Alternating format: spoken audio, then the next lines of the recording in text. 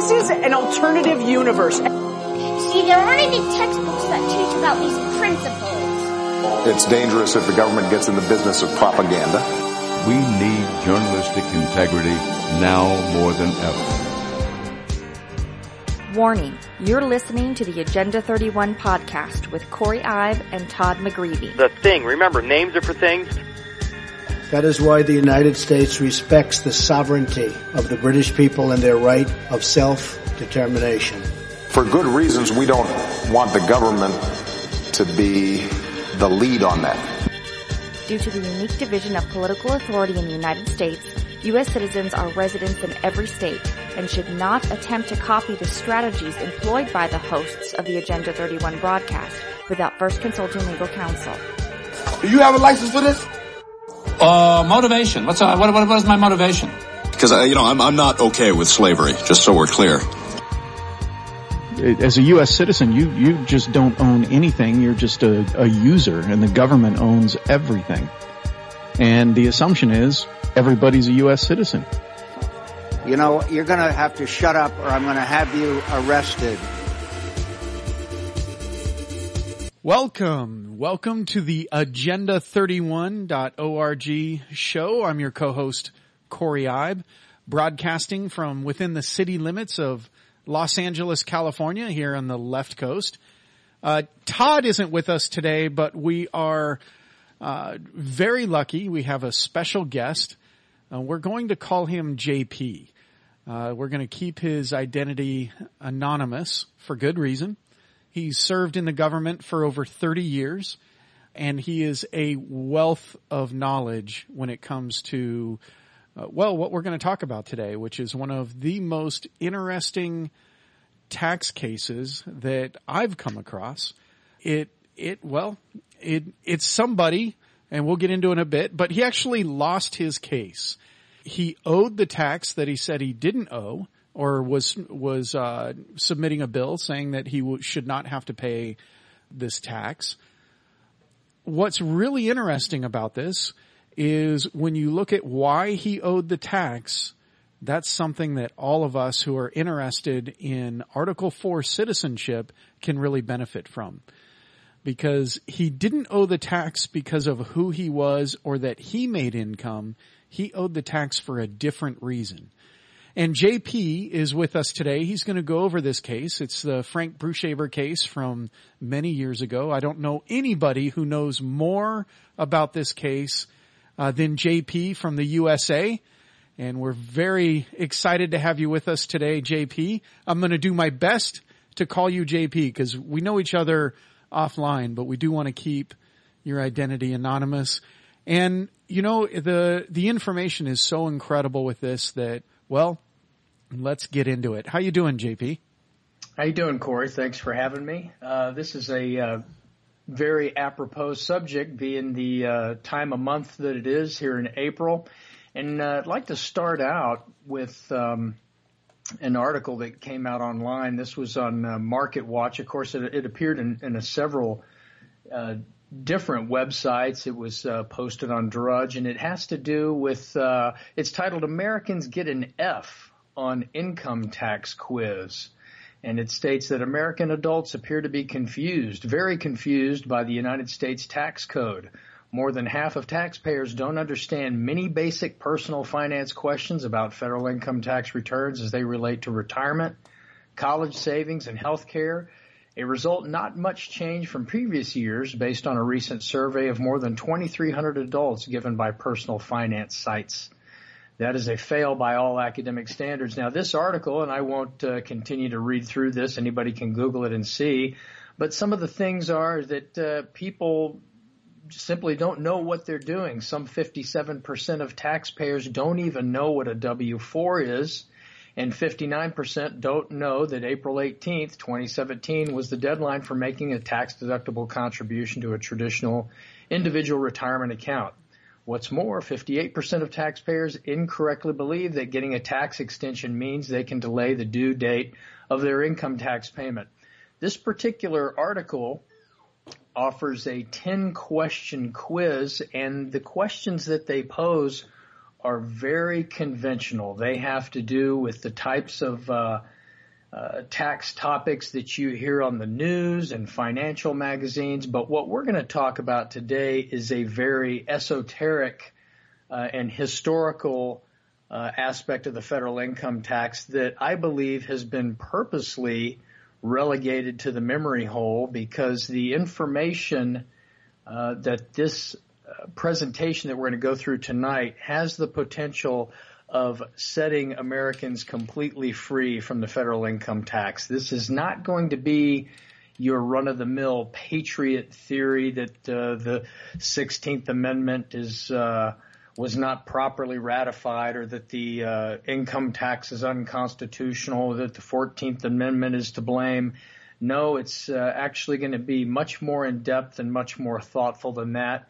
And if you've got pen and paper, have that ready. And if you don't, please go get pen and paper, because we're going to give you lots of resources. Now, Corey was gracious enough to protect my identity, and who I am and what I did in the government is not really all that important. But I think that the information that we're going to present here this evening should, to the intellectually honest individual, be proof enough for what's going on, and should prove very clearly that the income tax, that there's more to it than meets the eye.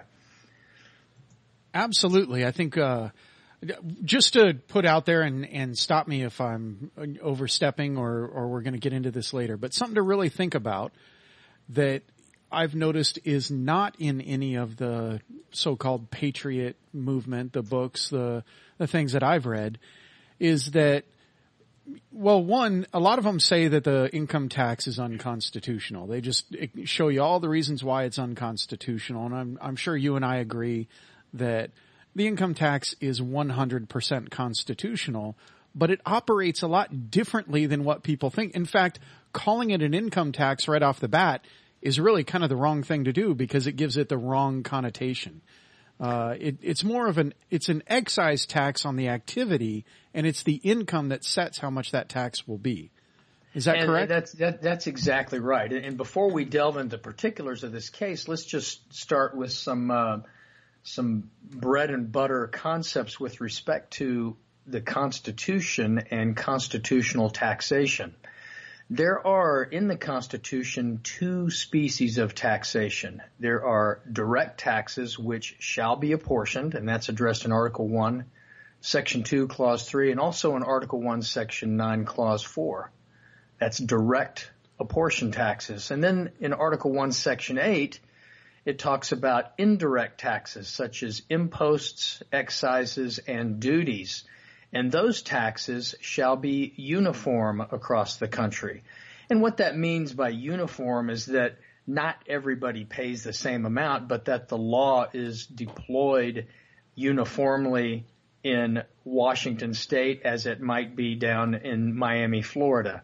There are certain classes of people who don't pay federal income tax, and that's just due to the amount of income that they bring in, or where others might pay quite a bit more, and that's due to a much larger measure of income. But exactly, you hit the nail on the head, Corey. The income tax is not a direct tax. It is an indirect tax.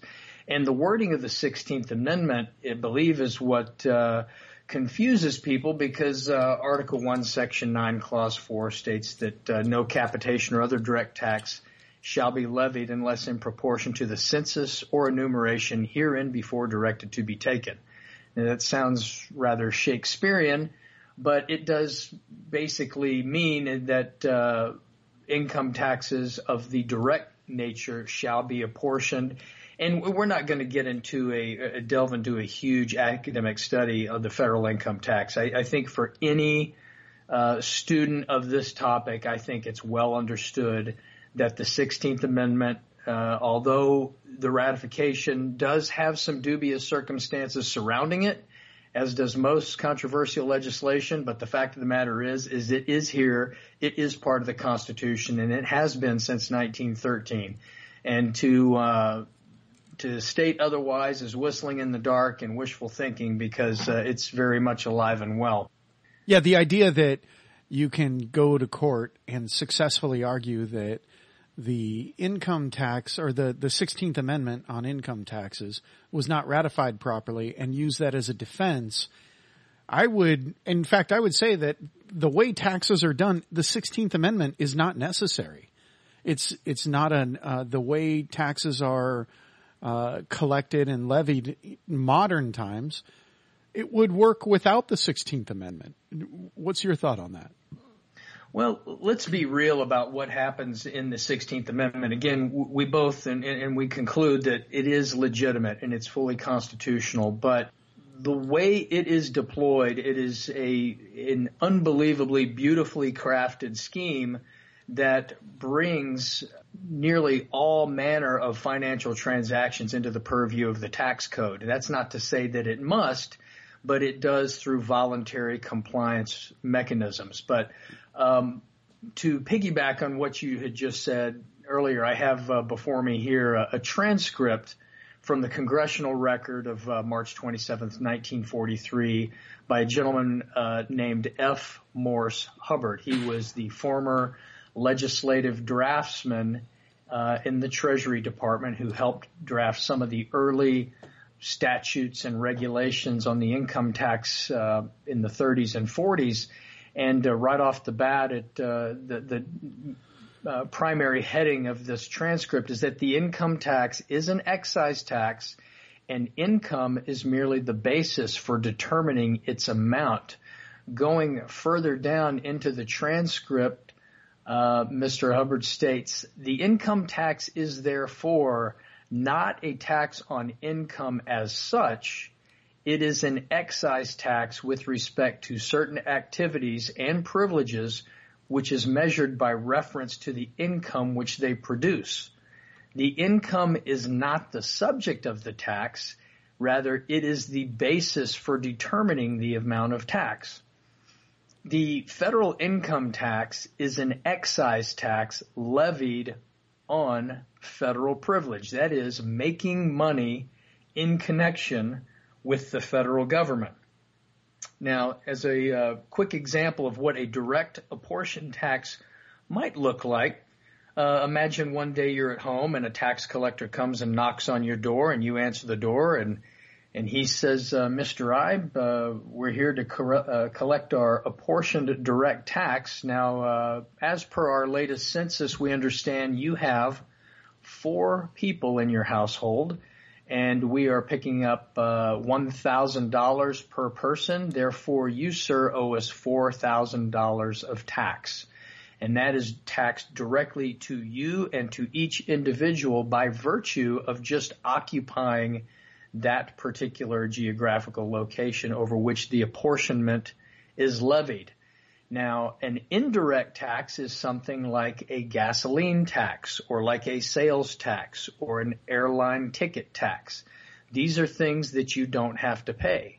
You just simply avoid the activity by which the tax is levied, and you have avoided the tax. If you don't want to pay the gasoline tax, don't pump gas in your car. Take your bicycle. If you don't want to pay an airline ticket tax, take a canoe to Hawaii. All those taxes are voluntary, and it should be very well understood as we go forward in this discussion that the federal income tax is an excise on federal privilege. Now, the vast majority of people feel that the income tax is unconstitutional because they have just enough knowledge of constitutional taxation to be dangerous. They say, you know, I work for Acme, an American company that manufactures everything. I don't work for the federal government, and the federal government is taxing me each year. Well, what they don't understand is that they have done 2 things.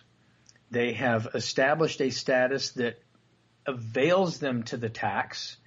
1. 2, they have entered into a voluntary agreement with their employer and the federal government to have their private sector pay treated as if it were federal wages. This is done through a W-4. And if you don't believe that a W-4 is voluntary, here's one you're going to want to write down. Reference 26 USC 3402 P P3, and that talks about voluntary withholding agreements. So without going much further into the two different types of tax, we conclude that there are two species of constitutional tax, a direct apportion tax and an indirect uniform tax. And the courts have held again and again, and as F. Morris Hubbard just stated in his congressional record, that the federal income tax of the 16th Amendment is an indirect excise. There are a lot of people out there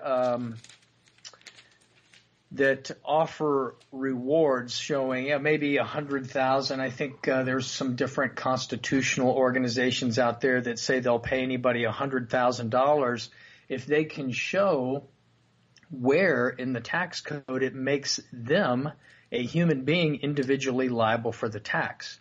Well, you can't prove a negative. You can look as long as you want and you're never going to find it. That's because it's not a tax on you, the person. It is a tax on a United States trade or business. Not a California trade or business, not a Florida trade or business, not a North Carolina trade or business, etc., but a United States trade or business. And that is the subject of the excise tax. Now, the income that is accrued in the course of that trade or business becomes the measuring stick by which you enter a table and determine the amount of tax. So it's not the income per se, but it's the activity by which the income is derived, if that makes sense. Absolutely, yeah. So if I were a government employee of some sort, let's say I worked for the Forestry Service, then the uniform that I wear, or occupying that position of working for the Forestry Service, that's what's taxed. That's the actual taxable event or the taxable activity, is that, you don't have a right to work for the forestry. So if you work for the forestry and it's a federal agency, then they can tax it. Now, the amount that they pay you is the base upon which that tax will be determined, but it's not the pay that is taxed. It's the actual wearing of a uniform for the Forestry Service that would expose you to liability for the tax. Is that right? That's exactly right. And if we look at the actual language of the 16th Amendment, it says the Congress shall have power to lay and collect taxes on incomes. It doesn't say the Congress shall have power to lay and collect taxes on people. And therein is an initial part of the confusion, because it goes on to say the Congress shall have power to lay and collect taxes on incomes from whatever source derived without apportionment among the several states and without regard to any census or enumeration. That seems to fly directly in the face of Article 1, Section 9, Clause 4, that says all direct taxes shall be apportioned among the several states.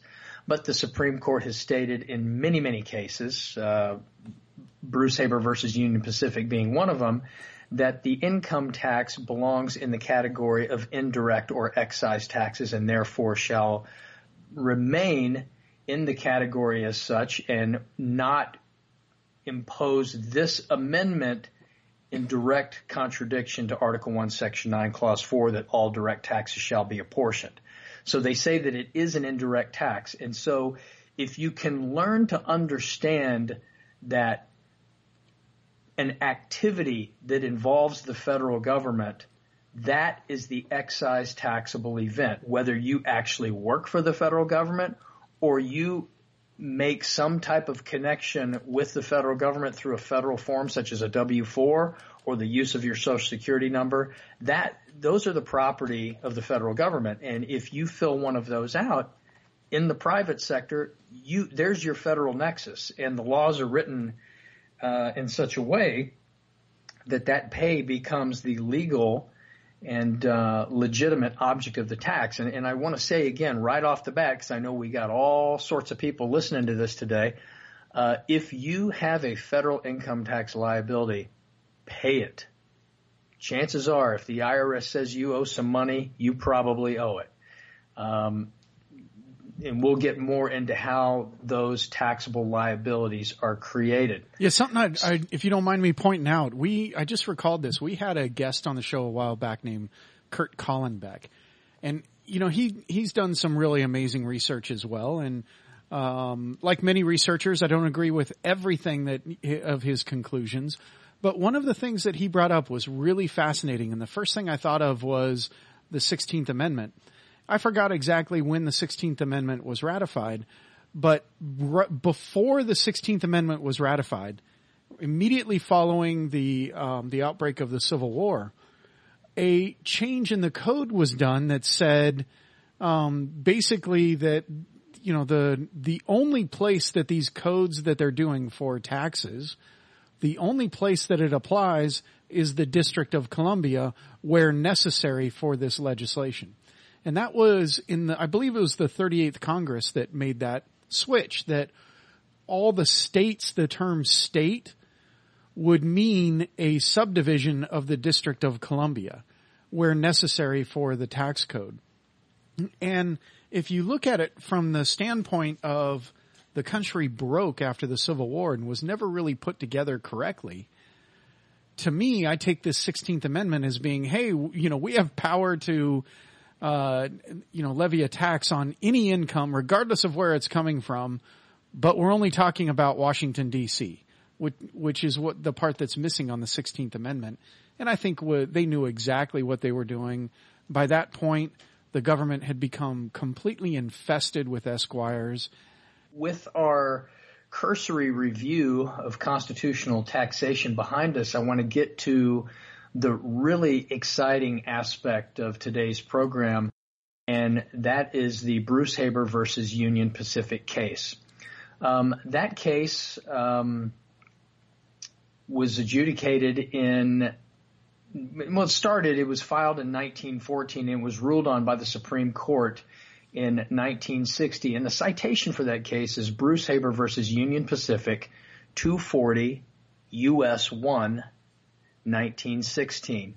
And the case basically involved an individual by the name of Frank Bruce Haber.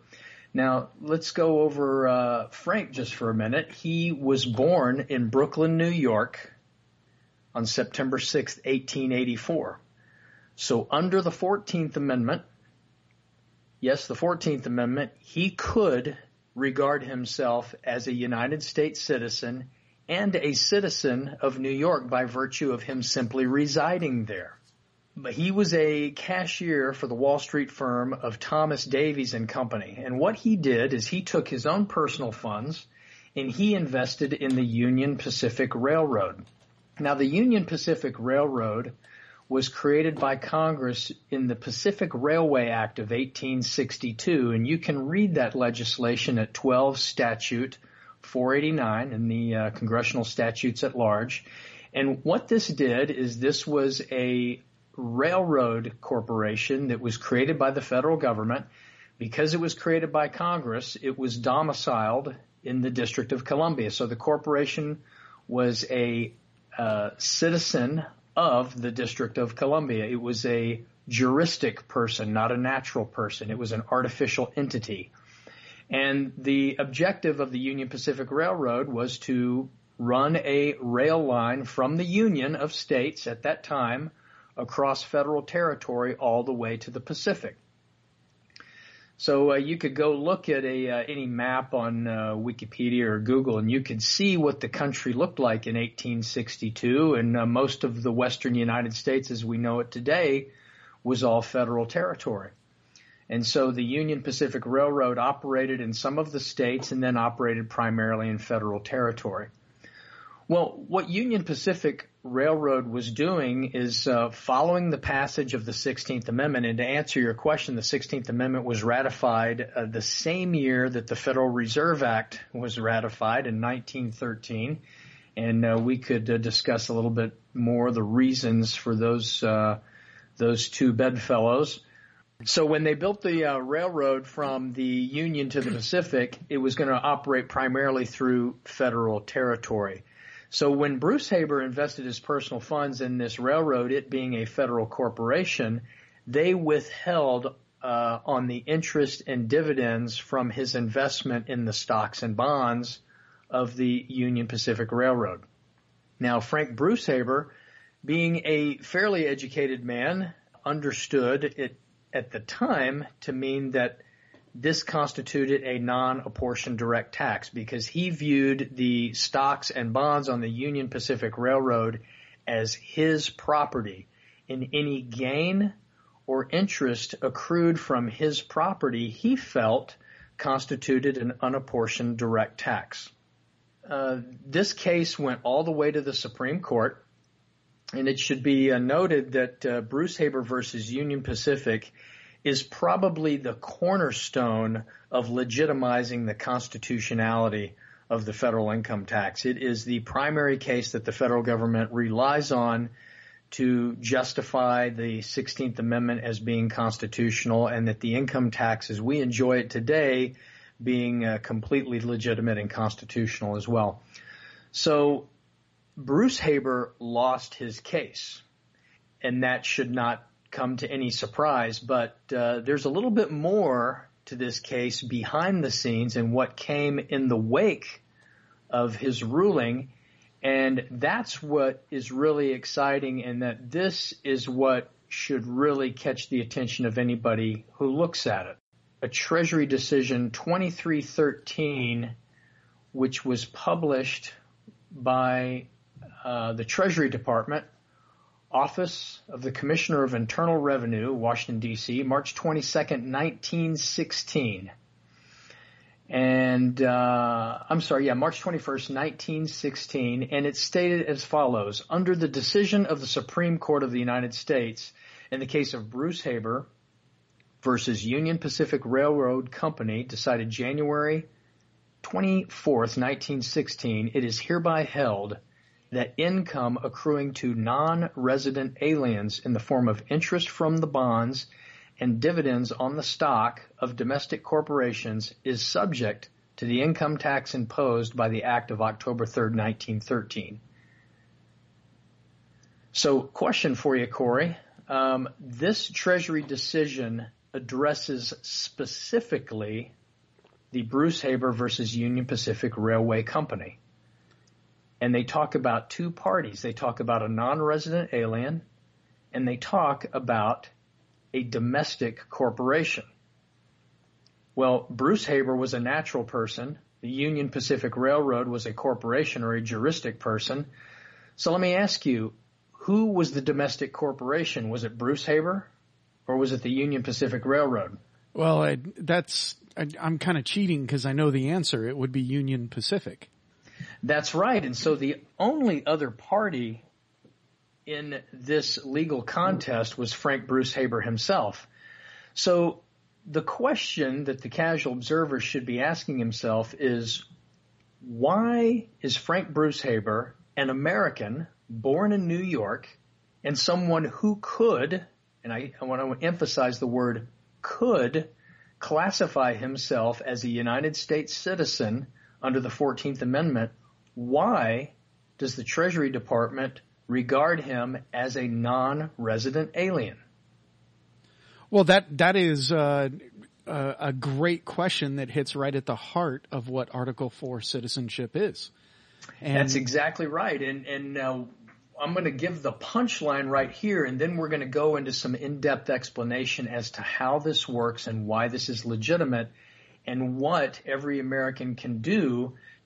Frank Brucehaber filed his complaint in the District Court of the United States for the Southern District of New York on March 13th, 1914. The opening page of his complaint reads as follows: Frank R. Brucehaber, a citizen of the state of New York and a resident of the borough of Brooklyn in the city of New York, brings this his bill against Union Pacific Railroad Company, a corporation and citizen of the state of Utah, having its executive office and a place of business in the borough of Manhattan in the city of New York and the Southern District of New York, in his own behalf and on behalf of any and all of the stockholders of the defendant Union Pacific Railroad Company, who may join in protection and contribute to the expense of the suit. So if you notice and this escapes most people, Frank Brucehaber did not aver his status to be that of a United States citizen and resident of New York, which is how most people would probably aver their status today, but rather he averred his status as a citizen of the state of New York and a resident of the borough of Brooklyn. That is, he completely approached the court in a status that was completely representative of the sovereign nature of the state of New York. Right. He did not aver his status on a national character, which he could have done because we understand that New York, yes, is in the United States. It's within the 50 states, as is D.C., and if you were born in the 50 states or D.C., under the 14th Amendment, and I want to emphasize, under the 14th Amendment, you can regard yourself as a United States citizen and a state citizen. Now, what's really interesting, Corey, is if you go and you just try this, talk to people on the street, strike up a conversation, and ask them if they've ever heard of state citizenship. I have found, as you probably have, and we haven't discussed this question, I just brought this up, but I have found that virtually everyone denies the existence of state citizenship. Absolutely, yeah.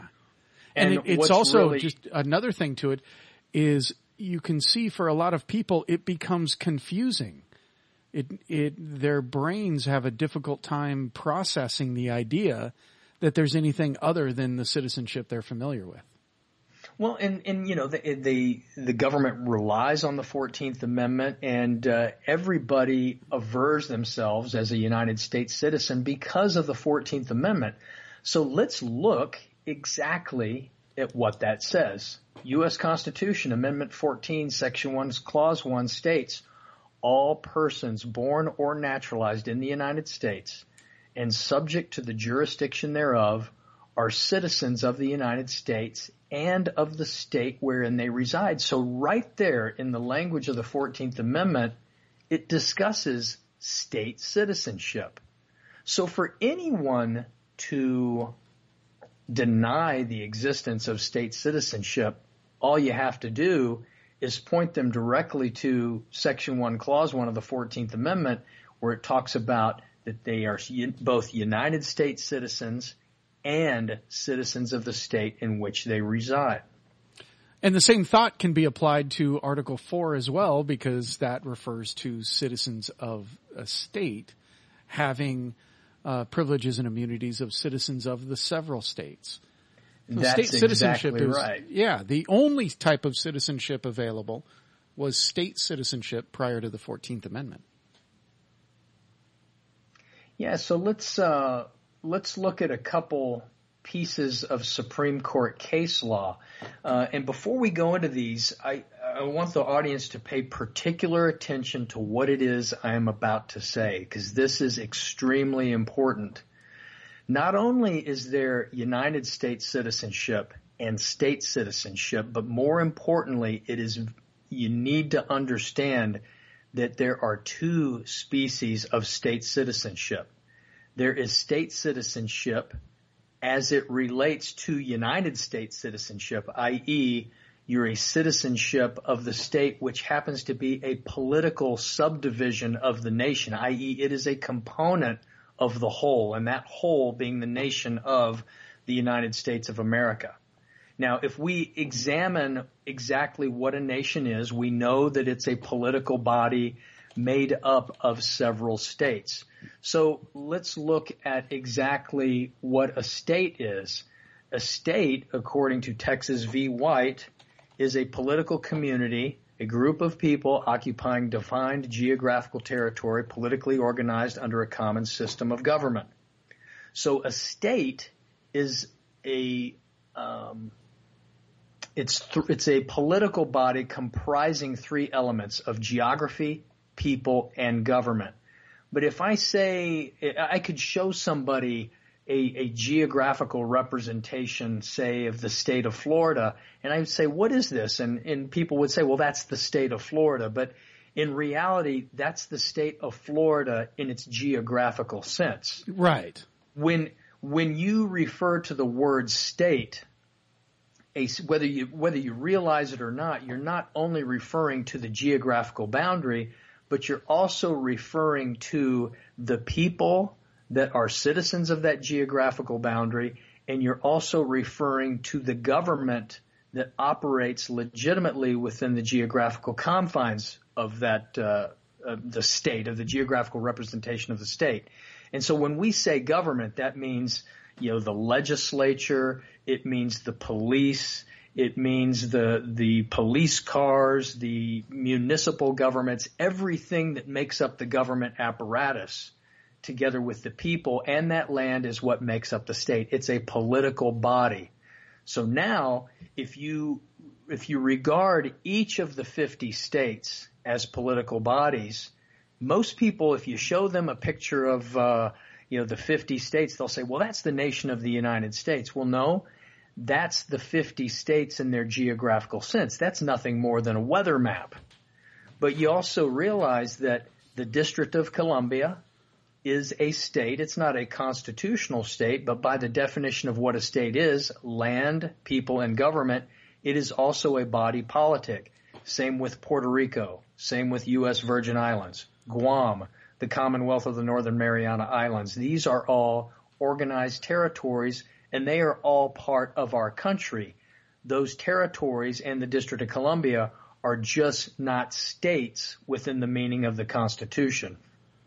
Do you remember some years back when President Obama stated that or at the time, I think it may have been candidate Obama, I don't recall exactly when he said it, but he said that he had just got finished visiting all 57 states. Yeah, I did.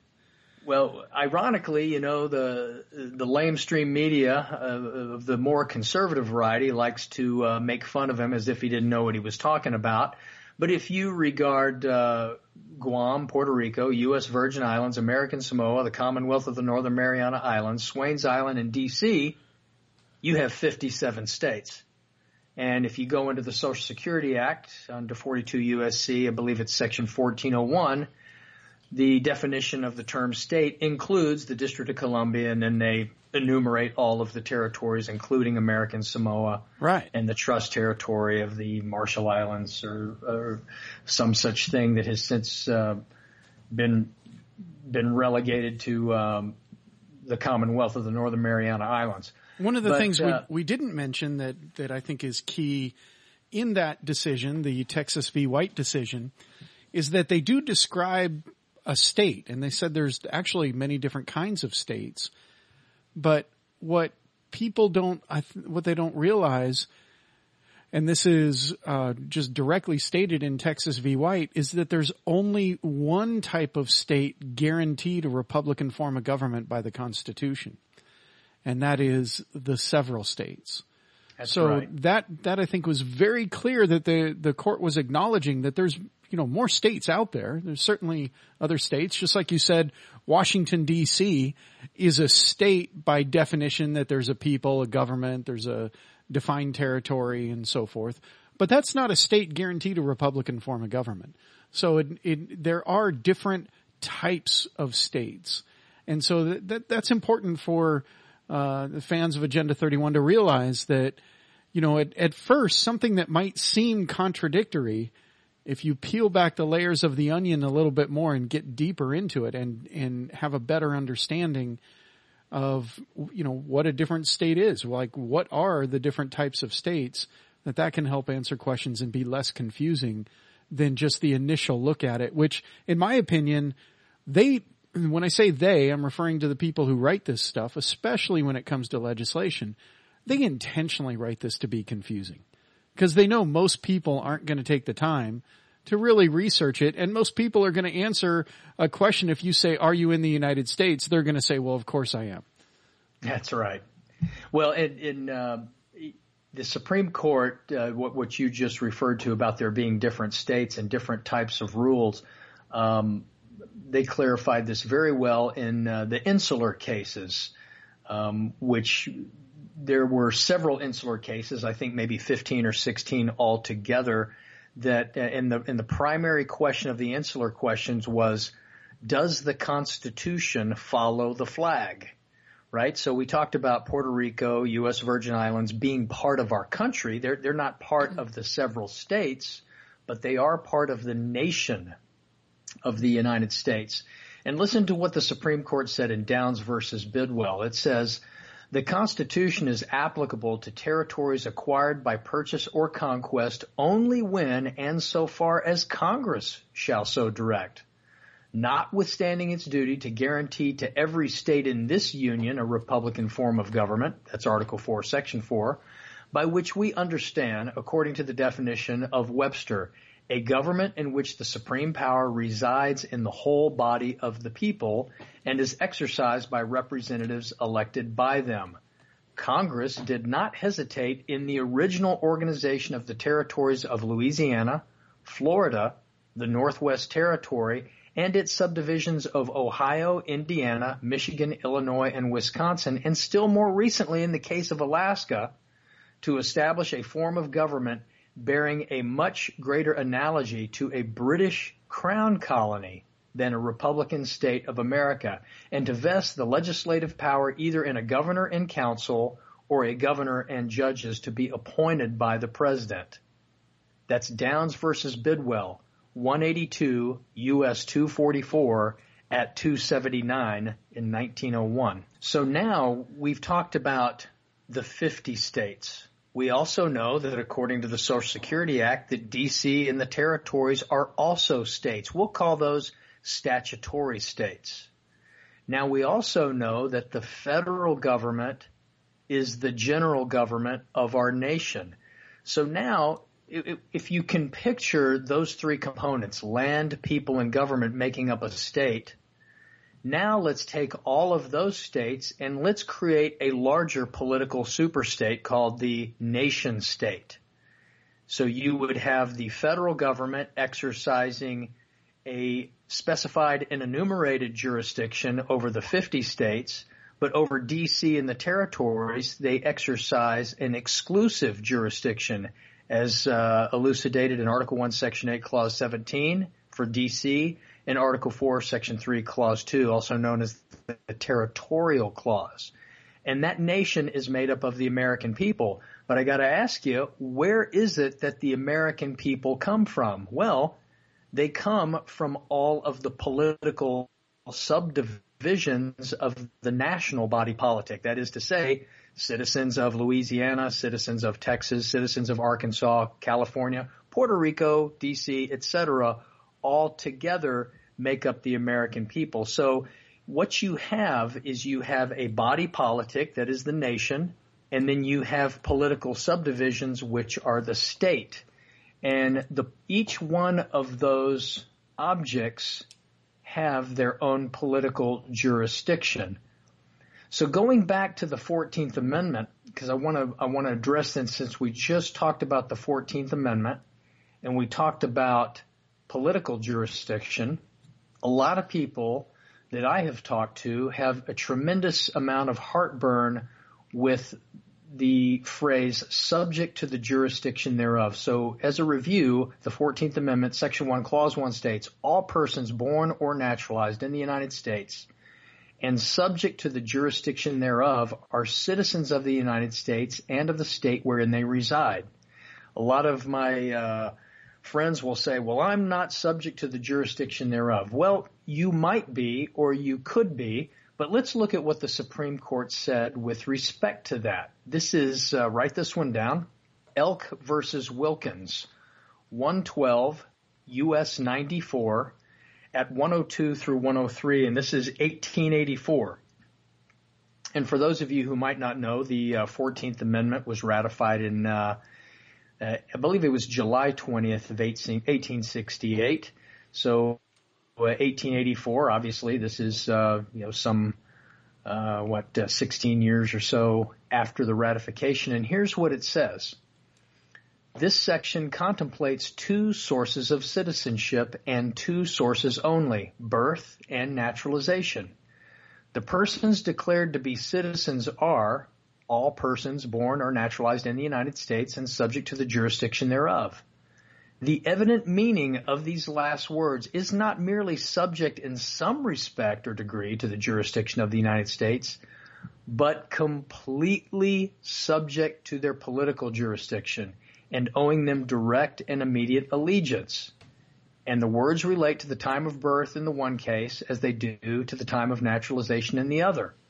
Persons not thus subject to the jurisdiction of the United States at the time of birth cannot become so afterwards except by being naturalized, either individually as by proceedings under the Naturalization Acts or collectively as by the force of a treaty by which foreign territory is acquired. Now, that speaks to the political jurisdiction of the United States. Now, we're going to emphasize a point. It says completely subject to their jurisdiction. Now I want to go 14 years earlier to a dispute between the state of Virginia and the state of West Virginia.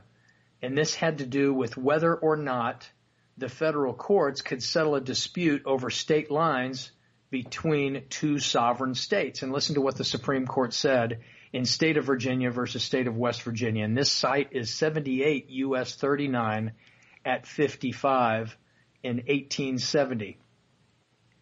We consider, therefore, the established doctrine of this court to be that it has jurisdiction of questions of boundary between two states of this union, and that this jurisdiction is not defeated because in deciding that question, it becomes necessary to examine into and construe compacts or agreements between those states, or because the decree which the court may render affects the territorial limits of the political jurisdiction and sovereignty of the states which are parties to the proceeding. So now, back to Elk versus Wilkins, we talked about being completely subject to the United States political jurisdiction, but in this case, they talk about the political jurisdiction of the state of Virginia and the state of West Virginia. Well, we have, under the American system of federalism, not a system of shared sovereignty, but a system of dual sovereignty. And let's look at two Supreme Court cases with respect to that. One is Collector versus Day, 78 U.S. 113. The general government and the states, although both exist within the same territorial limits, are separate and distinct sovereignties, acting separately and independently of each other within their respective spheres. The former, in its appropriate sphere, is supreme, but the states, within the limits of their powers not granted, or in the language of the 10th Amendment, reserved, are as independent of the general government as that government within its sphere is independent of the states. And more recently, in Heath versus Alabama, 474 U.S. 82, at 92 through 93, this was in 1985, the Supreme Court said, in America, the powers of sovereignty are divided between the government of the Union and those of the states. They are each sovereign with respect to the objects committed to it, and neither sovereign with respect to the objects committed to the other. So what does all this mean? I read a lot of case law here. We read Elk versus Wilkins, which talked about being completely subject to the political jurisdiction of the United States. That's under the 14th Amendment.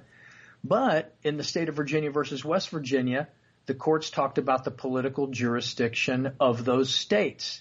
Now, I just gave you two other examples, Collector versus Day and Heath versus Alabama, where it states that the federal government is sovereign over its sphere of influence and the states are sovereign over theirs. So you can't share political jurisdiction. You either defer to one jurisdiction or the other. Right. So if you characterize yourself as a United States citizen, you have completely subjected yourself to the political jurisdiction of the United States. And although state citizenship is addressed therein, your citizenship is of a political subdivision within the national structure. And when you refer to yourself as a United States citizen, that citizenship becomes dominant and paramount over state citizenship.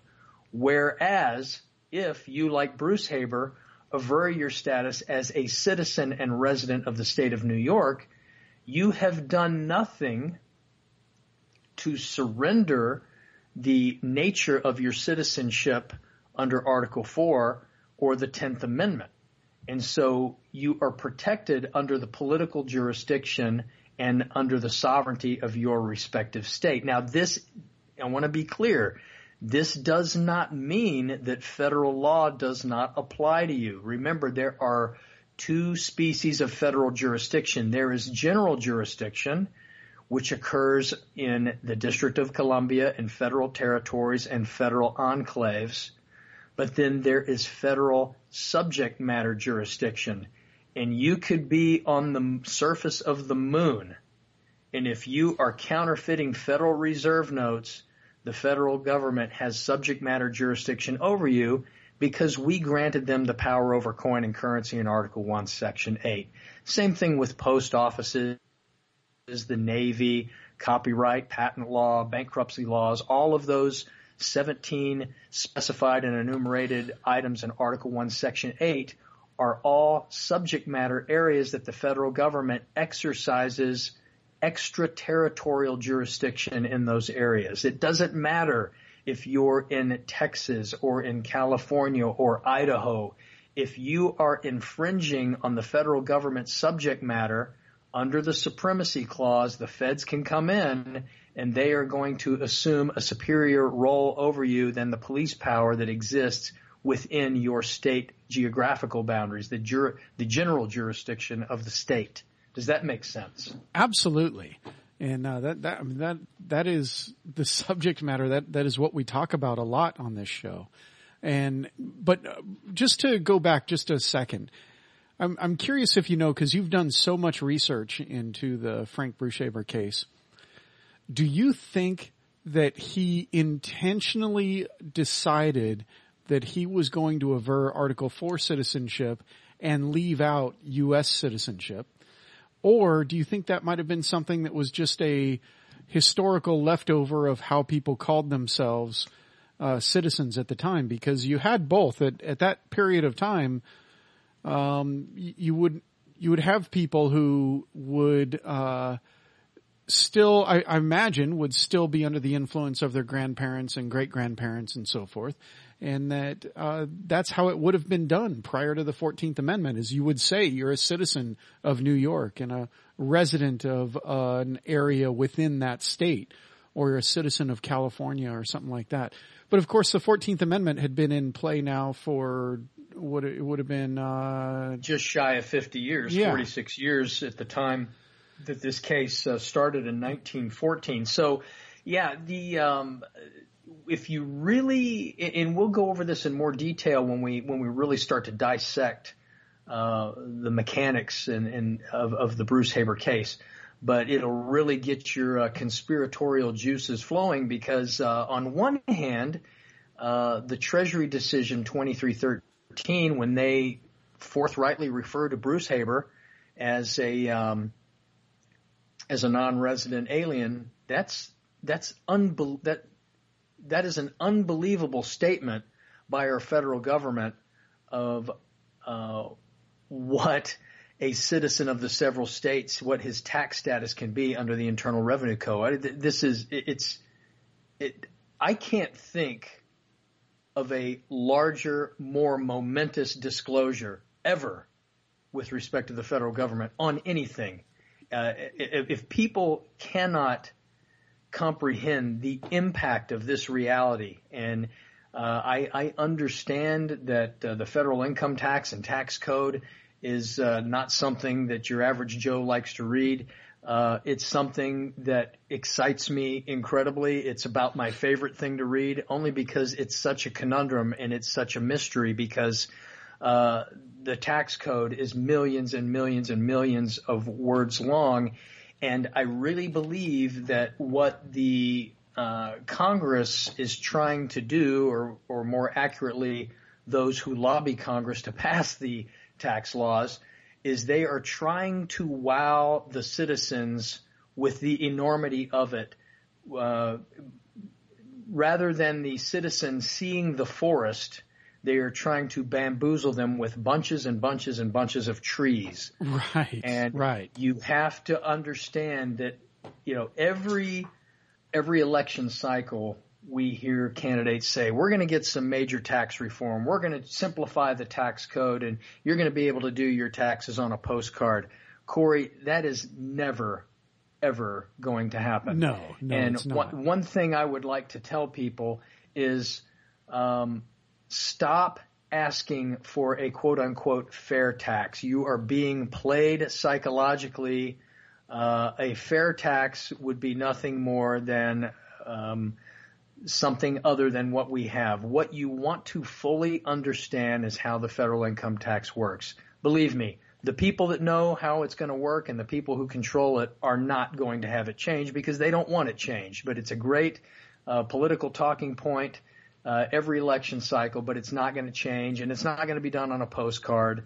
But there is a legitimate way out in certain instances, and it all begins with your status. And that kind of reminds me, Corey. I have a little analogy that I like to use, and if I were to ask you to recite the alphabet, where would you start? Well, I would start with A, and then I would have to sing it.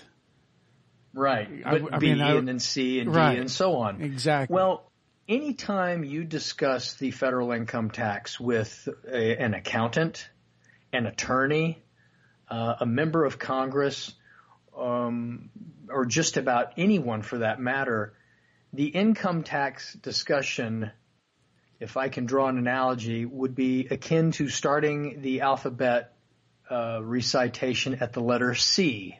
Right. They never discuss A or B. A being, how is my tax status determined?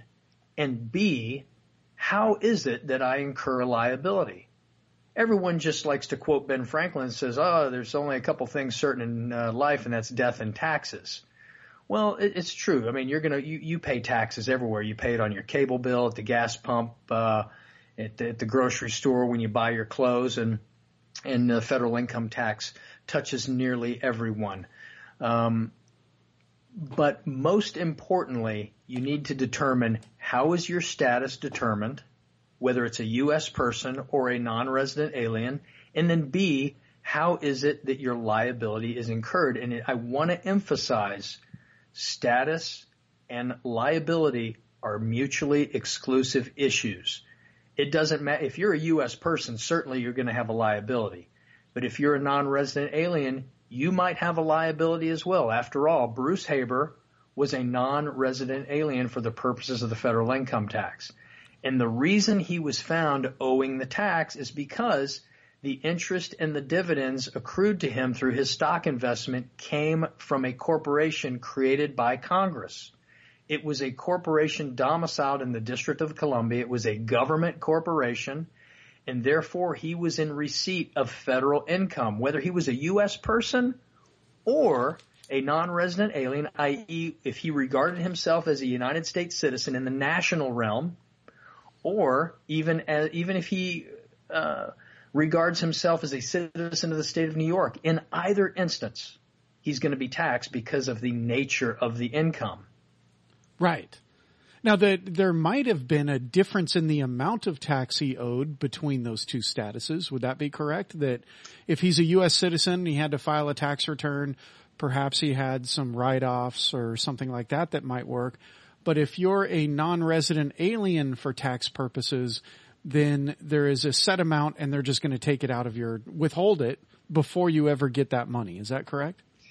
It kind of depends. There are different ways. For example, there are income associated with the United States trade or business, and then there is income which is effectively connected to a United States trade or business. And the code section addresses several subcategories within those two categories, and some of them it's a straight 30% tax, and some of them it's a graduated tax, such as a U.S. person would pay.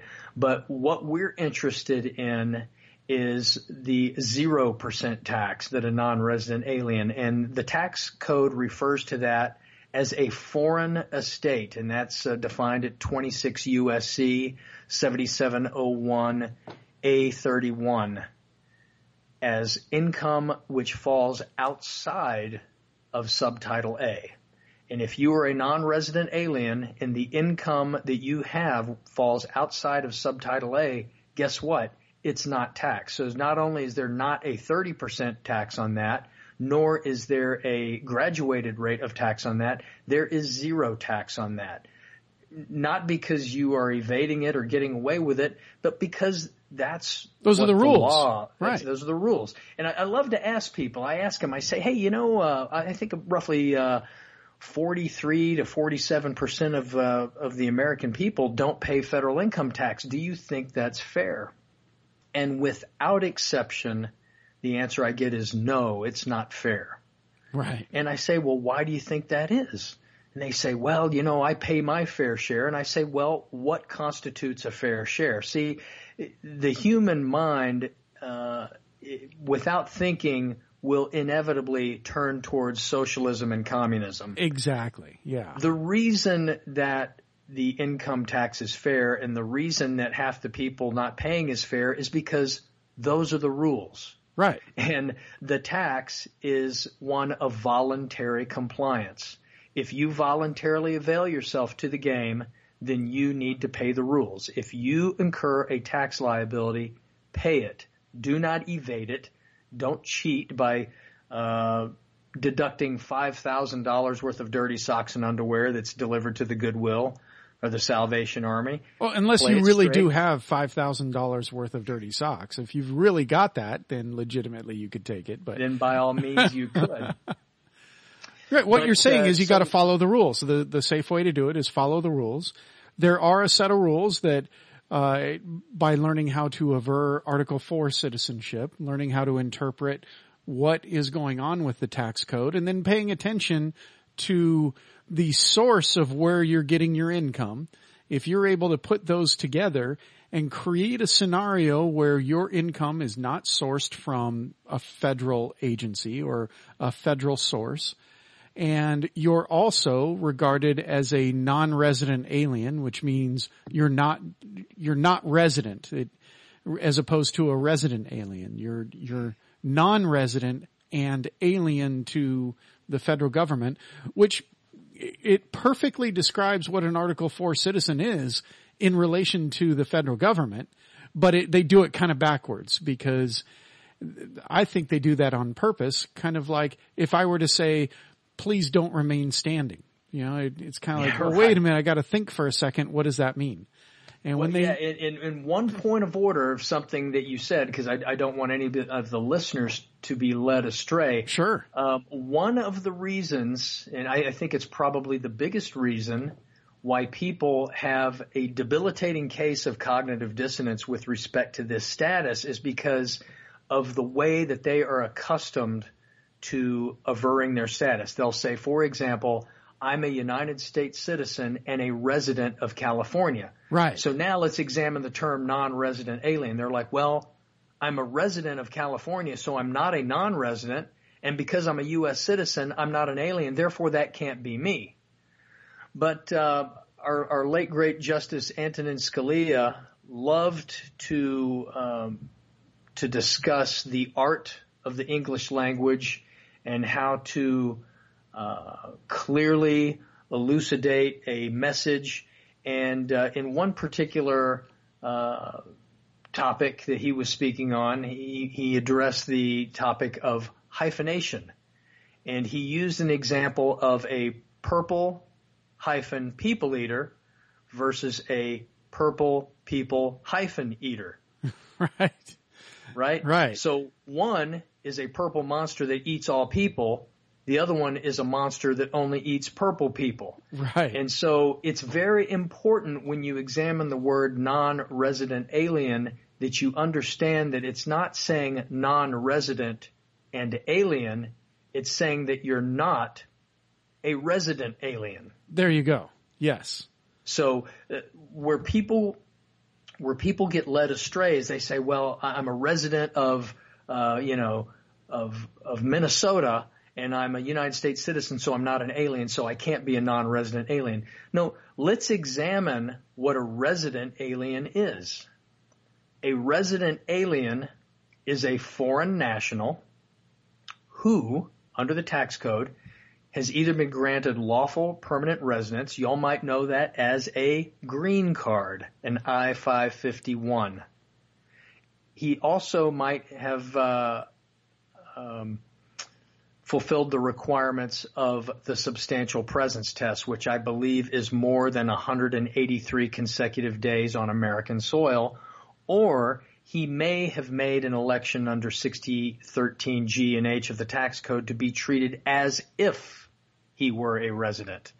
The tax code is chock full of nifty word transformations that if you make the election, it doesn't say that you are, but it says that you can be treated as if you are. And if you can be treated as if you are, then for all practical purposes, you are. Right. And you need to be aware of those things. So the prerequisite to being a resident alien is that you must be a foreign national. Corey, are you a foreign national? Well, no. No. So there is no way that you could be a resident alien. Right. If you're not a resident alien, you are a non-resident alien. Exactly. Now, you can see this type of thing played out in other examples. For example, you can go out and you can get an alcoholic beverage, or you can get a non-alcoholic beverage. Right. With respect to religion, you might be a believer, or you might be a non-believer. You might have pasteurized milk, and you might have non-pasteurized milk. Well, in the case of this definition, which it's 26 U.S.C. 7701B1B, defines a non-resident alien as an individual. It says an individual is a non-resident alien if such individual is neither a citizen of the United States nor a resident of the United States within the meaning of subparagraph A. Now, if you look at subparagraph A, just preceding this section, it defines a resident of the United States to be a resident alien, and then it gives those three criteria which were aforementioned.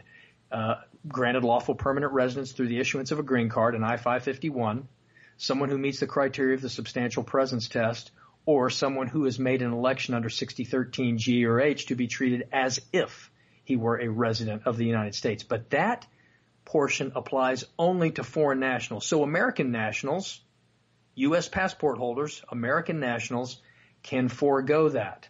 So now we've already demonstrated that there are two classes of citizenship. Now let's go back and read something that we probably should have addressed a little bit earlier, but it's never too late to go back and cover your tracks. But this is from the United States Supreme Court in the case United States versus Cruikshank, 92 U.S. 542 at 549, and this was in 1875. It says that we have in our political system a government of the United States and a government of each of the several states. Each one of these governments is distinct from the others, and each has citizens of its own who owe it allegiance and whose rights within its jurisdiction it must protect. The same person may be at the same time a citizen of the United States and a citizen of a state, but his rights of citizenship under one of these governments will be different from those he has under the other. Now there's another similar case. This one is the Slaughterhouse case, is 83 U.S. 36 at 74, 1872. And they state, it is quite clear then that there is a citizenship of the United States and a citizenship of a state, which are distinct from each other and which depend upon different characteristics or circumstances in the individual. We think this distinction and its explicit recognition in this amendment of great weight in this argument, because the next paragraph of this same section, which is the one mainly relied on by the plaintiffs in error, speaks only of privileges and immunities of citizens of the United States and does not speak of those of citizens of the several states. The argument, however, made by the plaintiffs rests wholly on the assumption, and it was a wrong assumption, that the citizenship is the same and the privileges and immunities guaranteed by the clause are the same. So the Supreme Court tells you right there that you have United States citizenship and state citizenship. Now, we know, Corey, that in the 14th Amendment that you can be a United States citizen and a state citizen. But here's the trick. This is the most important thing. And when you write this down, put a big box around this and put a star around it. There are two categories or two species of state citizenship. There's one that exists within the national context, right? Which falls as which places the federal government as superior and dominant. And then there are those which you address routinely in your program, citizens of the several states. The Supreme Court has said that D.C. and the territories are not states within the meaning of the Constitution. So when we refer to the several states, we are referring only to the 50 states. Now, last time I looked, the federal government is not seated in any of the 50 states. Now, it was technically located within Maryland, but Maryland ceded that 68 square miles to the federal government, Article 1, Section 8, Clause 17. And just as a nifty little aside, 32 square miles also occupied the state of Virginia, but the federal government gave the state of Virginia that 32 square miles back in 1847 in what was known as the retrocession. So if you go and you look at a map, you could Google a map of the District of Columbia, it no longer appears as a 100 square mile diamond, although the borders and the stone markers still exist in Virginia. The actual District of Columbia only sits in that 68 square mile area, which is nestled within the state of Maryland in its geographical sense. Fascinating. Yeah, I did not realize that all of the land ceded by Virginia was retroceded back to Virginia. That is new to me. Yeah, so the Pentagon and Arlington National Cemetery are technically located in the state of Virginia, not the District of Columbia. Fascinating. Well, I did know that the Pentagon was located in Virginia and not in the District of Columbia. Was the Pentagon originally, this was a little off topic here, getting in the weeds, but was the Pentagon, had that retrocede, had the retrocession of land from the federal government back to Virginia, had that not occurred, would that put the Pentagon in the District of Columbia? I do believe so, as well as Arlington National Cemetery. Okay, fascinating. So the important takeaway here, and again, this is what you want to understand, is there is state citizenship within the context of the 14th Amendment, which, for all intents and purposes, takes a back seat to national citizenship, United States citizenship. Yeah, in fact, there's a case, I can't think of it right now, but there's a case that has been used quite often to try and throw out there and say, oh, your Article 4 citizenship thing, this whole concept doesn't work, because there's a court case that says if you're going to be a state citizen, then you have to be a United States citizen first.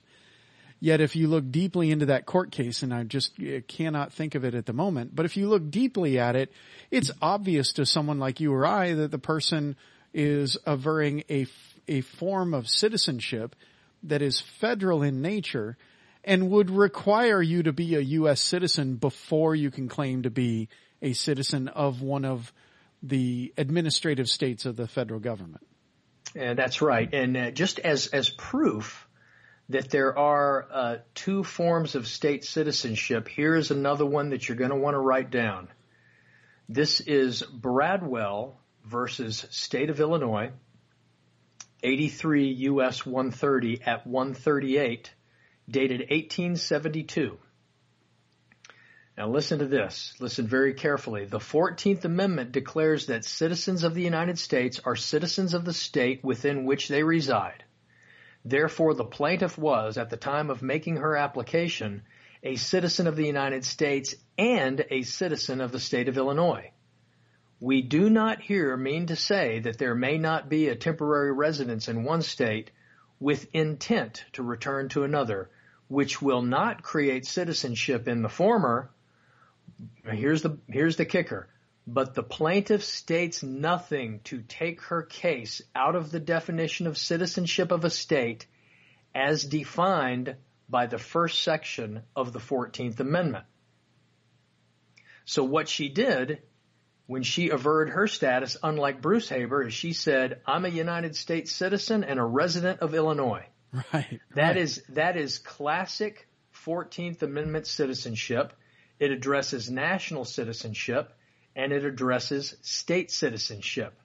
But now I'm going to read an opening paragraph to a case called Stegletter versus McQuestion. This is 198 U.S. 141 in 1905.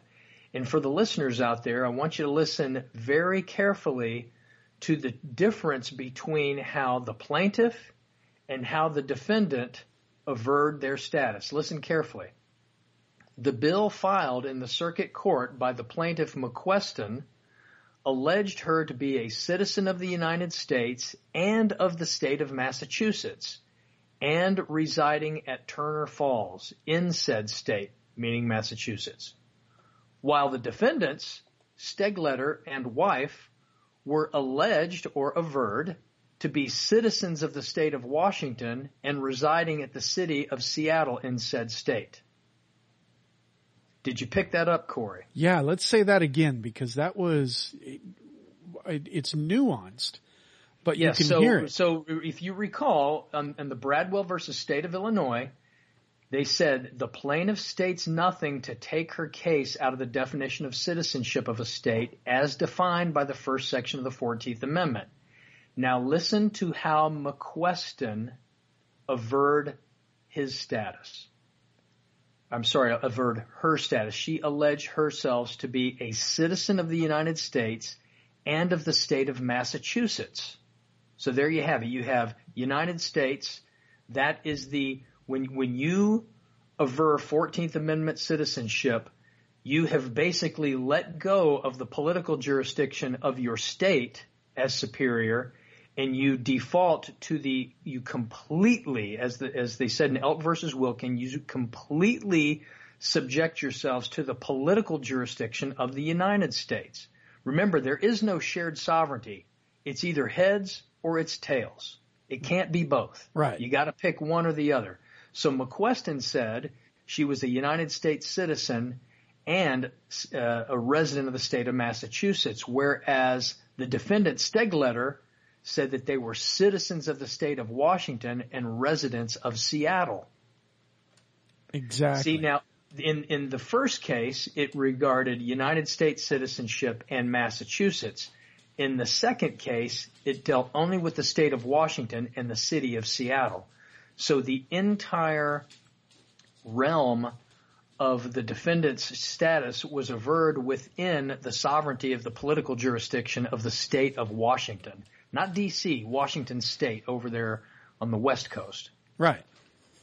So that's what the court was referring to in Bradwell versus State of Illinois, is that if you refer to yourself as a United States citizen and a resident of Florida, then what you are doing is you are placing yourself squarely in the political jurisdiction of the United States, and you are surrendering some privileges and immunities. I would say, in my opinion, you are surrendering privileges and immunities of citizens of the several states. Now, very quickly, to bring this back to Bruce Haber, let's go back to how he averred his status.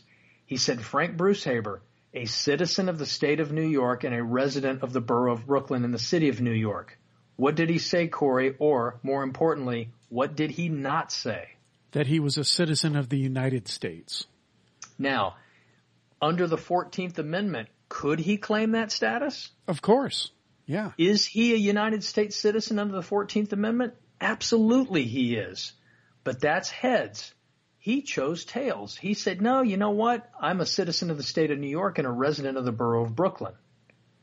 So he did not surrender the political jurisdiction of the state of which he was a citizen of, but to claim United States citizenship, you basically let go of that political jurisdiction and you assume the political jurisdiction of the United States. The Supreme Court said so in Elk versus Wilkins. And as we recall in state of Virginia versus state of West Virginia, those states have their own political jurisdiction. And as further alluded to, both in Collector versus Day and Heath versus Alabama, there is no shared sovereignty. You're either sovereign over one or the other side is sovereign over the other. It's heads or tails. It's not both. Right. So you can be a state citizen under the 14th Amendment, but your privileges and immunities of a state citizen under the 14th Amendment are the privileges and immunities of a United States citizen. Which may be very different from the privileges and immunities of a citizen of one of the several states. Well, that's exactly right. So let's go back and let's take a look at Bruce Haber. So because we now know that state citizenship and United States citizenship are distinct, right? The Supreme Court said so in both the Slaughterhouse cases and United States versus Cruikshank. It says they are distinct. Right. Distinct means different. Remember, it's heads or it's tails. Now, you can be a state citizen. You can be a United States citizen. Now, while you are a United States citizen, you can also be a state citizen. And this is the hard part to wrap your brain around. You have to remember that there are two species of state citizenship. You can be a state citizen that is a political subdivision and subject to the political jurisdiction of the United States, or you can be a citizen of your state completely insulated and within the political jurisdiction of your state. And to deny otherwise would to be deny the sovereignty of the state under the 9th and 10th Amendment. Absolutely.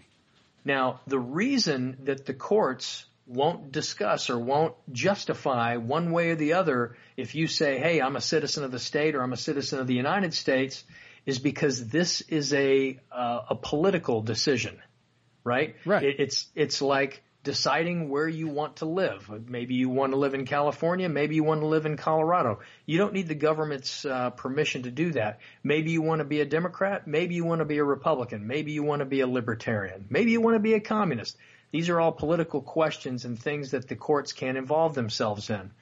A lot of patriot groups out there, while we're on the topic of political questions, they like to try to challenge the validity of the 16th Amendment or the 14th Amendment, and by stating that, that these amendments weren't properly ratified. Now, that may or may not be true. I've heard these arguments. I personally have not delved wholeheartedly into these because I frankly don't believe that it matters, because it doesn't matter where you go. If you go to Boston into a souvenir shop and buy a Constitution, you're going to find the 14th and the 16th Amendment in there. Our jurisprudence is replete with all kinds of court cases that make reference to the 16th and 14th Amendment. So if you want to be taken seriously, if you don't want to be called a patriot nut job, you got to stop saying that the 14th and the 16th Amendments are not legitimate. They're with us, okay, for all practical purposes. And we want to be practical. We don't want to, continue to bang our heads against a concrete wall. We want to try to find solutions that work. And one thing that I believe will serve people well is ask yourself, don't sit there and just assume that the government has gone rogue or is unconstitutional. Ask yourself, how is it that they are accomplishing what it is that they do? I can tell you that in almost every instance, they obtain your consent or they obtain a status by virtue of your election. Right. And then based upon that consent and election, you fill out a piece of paper, you sign it, and that piece of paper is what could amount to evidence, which then amounts to what's known as a judiciable fact. And courts, unlike Judge Judy in the People's Court, the powers that be love the American people to actually think that you get to go stand in front of a judge and argue your case. It doesn't work that way. The judge looks at the facts, which are based on, does your walk match your talk? And then they measure those facts against the law, and then a decision is rendered. And in almost every case, although people may have a piece of the puzzle, they have not been thorough in the way that they have characterized themselves. And so there are facts, judiciable facts out there that don't measure up. And so that's why frequently they don't win. So going back to Frank Brucehaber, the Frank Brucehaber case, are we good on that so far, Corey? Yeah, absolutely. So what I'd like to do is let's take the Brucehaber case apart a little bit more and look at what's really going on, and then we'll get to the punchline on this thing. Recall in his complaint that he identified the Union Pacific Railroad Company as a corporation and citizen of the state of Utah. Now, recall that under the Pacific Railway Act of 1862, the railroad was first and foremost a creation of Congress. So it was a corporation with a domicile in the District of Columbia. But as our country progressed through the 1800s, federal territory became state territory, as say, for example, the Utah territory or the Colorado or Wyoming territory became states. What happens is that federal territory, once the population became sizable enough, they had governors ruling over those areas. We heard about that in Downs versus Bidwell, and they were appointed by the president. But then at some point, Congress incorporated those territories. And what an incorporated territory is, not to be confused with an unincorporated territory. An incorporated territory is one that is getting ready to be granted statehood. So, for example, Puerto Rico is an organized territory, but it is unincorporated. It has not had the full complement of constitutional provisions tendered to it. And that goes for all of the territories that we have. And in fact, American Samoa is not even an organized territory. It is an unorganized possession. And we can talk more about that momentarily. But once a territory became an incorporated territory, the Constitution applied in that territory in exactly the same manner as it did in any of the several states. And then once it was granted statehood, it went through a transformation and became a sovereign state on equal footing with those which ratified the Constitution.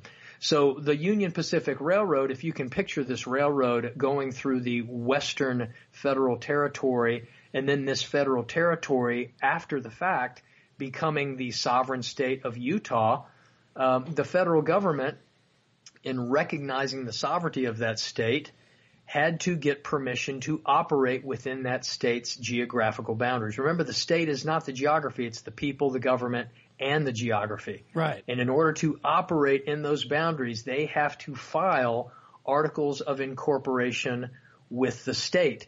So the Union Pacific Railroad did in fact file articles of incorporation in the state of Utah, and what that allowed the Union Pacific Railroad to be regarded as a Utah corporation, but only from the perspective of citizens of Utah.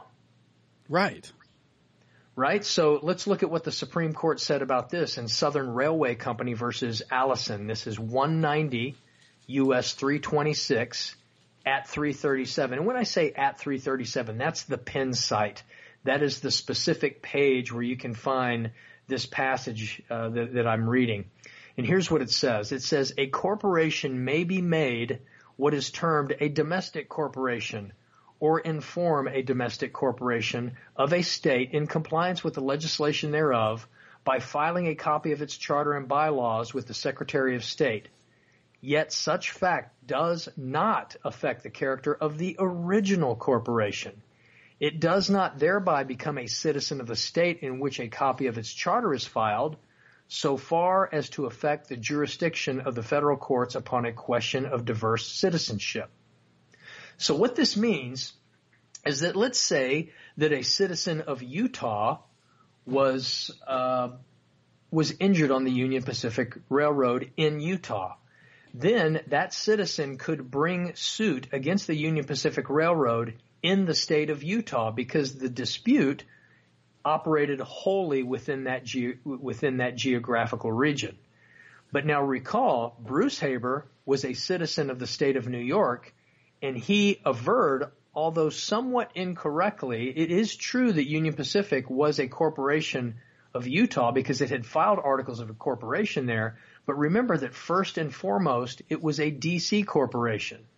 And so because of the diversity of citizenship between Bruce Haber and the Union Pacific Railroad, according to Southern Railway Company versus Allison, the Union Pacific Railroad had to be regarded in its original character. That is, a D.C. corporation. And you know, Corey, that anything that belongs or falls under the purview of the federal government is a domestic corporation. Of course, yeah. Now, if we go back to Treasury Decision 2313, remember how you asked, was this an accident or was this a conspiracy? You know, when they refer to Bruce Haber as a non-resident alien, I find that to be an unbelievable and forthright, transparent admission by our federal government of the difference between being a United States citizen under the tax code and being a citizen of one of the several states under the tax code without the purview of the 14th Amendment. But what's very misleading is they refer to the corporation as a domestic corporation. Now, when you compare Treasury Decision 2313 and you hold that in your right hand and you put it up next to his complaint, and you see that Bruce Haber regards the Union Pacific Railroad in its character as a Utah corporation, if you were not familiar with this ruling in Southern Railway Company versus Allison, this would lead an unsophisticated individual to believe that any corporation created anywhere in the United States of America is a domestic corporation, and that simply is not true. Right. So here's the punchline on this, and here's the big takeaway on the Bruce Haber case. He lost his case. Why? Because the income accrued to him was federal income. It's a federal income tax. He's not taxed on the income. He's taxed on the privilege of making money in concert with the federal government. The amount of income that he earned or accrued is the measuring stick by which the tax is determined. It's a very, very subtle nuance, but that's what people need to understand.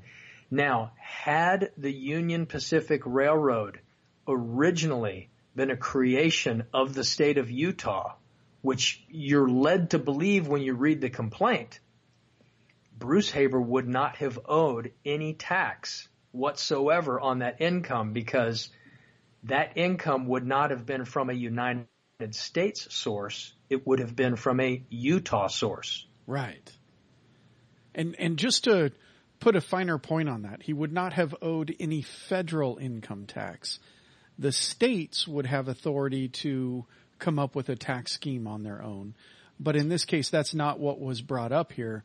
Had this been like you say, a genuine state corporation that had nothing to do with the federal government would have no business requiring a withholding of income tax or withholding of tax. And also, it kind of occurred to me that maybe another way to describe the way the tax liability occurs is that the tax liability before you ever make a penny, if the money you're planning on getting is coming from the United States, then that's what generates the tax liability. That there is a tax liability which is then determined by how much income you have received. So if you don't receive any income, then there won't be a tax liability that you would actually have to pay. But theoretically, there is a tax liability associated with it, even though there isn't an actual tax that's owed because the income was zero. That's exactly right. And you know, it creates the misunderstanding that earning money or receiving income is that any time you make money that you have to draft a tax off that, and that's simply not true. You know, if the young man down the street comes to your house and cuts your grass and you pay him $20, is that a taxable event? Well, the answer is no. Well, I mean, it could depend, but if you look on any one of our Federal Reserve notes, it says this note is legal tender for all debts, public and private. Yeah. Well, public debts are taxable. Private debts are not.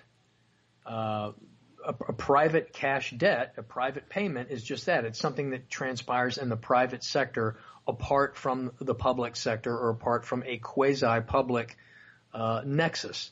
And so that's an example. And in fact, if you pull up the IRS's own instructions for a 1099 miscellaneous forms, it tells you to submit this form only in the course of your trade or business. Personal payments are not reportable. Right. Personal payments are not reportable. Yeah. So, but one thing you mentioned that I want to address, and it's very, very important. In the modern tax scheme that we have in place now, there is no state income tax owed if there's no federal liability. Right. Yeah, none at all.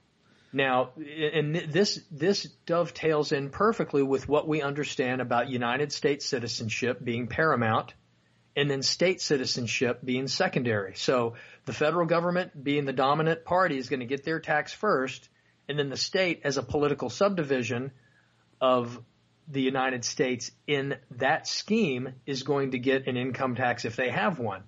But if you don't have a federal income tax liability, then there's no state income tax liability. Now, ad valorem property taxes that fall on land under a state constitution, that's a completely different issue. Of course, We're talking about the federal income tax here. And I would propose that the reason why in the modern taxation system that if you have no federal tax that you wouldn't owe a state tax, it's because the states that are actually taxing you today, those are the federal states that we referred to earlier when we talked about the two different types of states. These states are directly connected to the federal government in that they are not guaranteed a Republican form of government. They operate differently than the governments of the several states. And the way I like to think about it is that, under the 14th Amendment, whether you're dealing with the federal government or the state government, that almost seems to be where you interface the government with respect to public rights, whereas your private rights, private property, that all is going to exist in the privileges and immunities of citizens of the several states, and it's virtually it's invisible with respect to the state and federal governments. Right. I mean, it's hidden. You basically, that was the term used in the I'll think of her name in a second. She was in Texas. The girl who was born, she had no birth certificate. She was born to parents that I think for religious purposes, they kept themselves very separated from government. And she tried to get into school. She tried to get a driver's license. She was trying to get a Social Security card. And she was told, and it's a clip that's really fascinating, that legally she does not exist. That's how the government viewed her, was that legally she did not exist. She was a prime example of what an Article 4 citizen is. In other words, she had absolutely no connection to the federal government or any of its agencies, and she was 100% invisible. And one of the posts, I think it was on Reason TV, referred to her as the invisible girl. When you are an Article 4 citizen, the framers created this on purpose, that you are invisible to the federal government. That's exactly right. But, unfortunately today, nearly every single mode of making a living has been co-opted by the government in some fashion by virtue of this misunderstanding of state citizenship. The 14th Amendment, although it's completely legitimate, it has become pervasive. But bear in mind, Frank Brucehaber, he was born in 1884. That was after the 14th Amendment. And this case was 1914 through 1916. And he, just like the court said in, Bradwell versus State of Illinois, he took his definition of citizenship of a state out of the 14th Amendment when he said that he was a citizen of the state of New York and a resident of the borough of Brooklyn. By stating it that way, he has removed it out of the 14th Amendment. He is now completely insulated by the political jurisdiction of his state. He has not subjected himself completely, and that word completely is key, to the political jurisdiction of the United States. And I want to stress, this does not mean, there are so many people that try to say, I'm a citizen of the state of Ohio, therefore federal law does not apply to me. Baloney. It does. Stop with these crazy patriot arguments. There's subject matter jurisdiction that even if you were on Mars and you dabble in federal subject matter, the feds have jurisdiction over you. But what's important, and remember when we talked about the alphabet, starting the tax discussion with A, how is it that your tax status is established? Well, if you say, yeah, I'm a United States citizen, if you want to adopt that status for yourself, then by all means claim that status and you will be regarded as a U.S. person under the tax code. And guess what a U.S. person always has to do? He has to always furnish a taxpayer ID number, whereas a non-resident alien only has to furnish a taxpayer ID number when he receives United States sourced income. Well, what if a non-resident alien receives Utah sourced income or Colorado sourced income? Then that income constitutes a foreign estate and it falls outside of Subtitle A. This isn't my opinion. This is what the law says. Almost everybody at some point in their lives have said, well, yeah, I'm a U.S. citizen, and they filed a Form 1040. So what do you think are the implications of this, Corey, as far as, you're a smart guy and you're able to put the pieces together. If we understand that Brucehaber averred his citizenship strictly within the realm of New York, and if by chance the Union Pacific Railroad was truly a corporation of the state of Utah and not the federal government, what are the implications of that to someone who's a non-resident alien? So let's talk about some of these new marijuana businesses that are popping up in some of these states. These marijuana businesses, they spend a ton of money on security because the banks are not allowing them to put their money into a bank account because they're worried about getting in trouble under the Controlled Substance Act. Right. But the problem is that these businesses went and they obtained an artificial entity from their respective Secretary of State. Say, let's take state of Colorado as an example.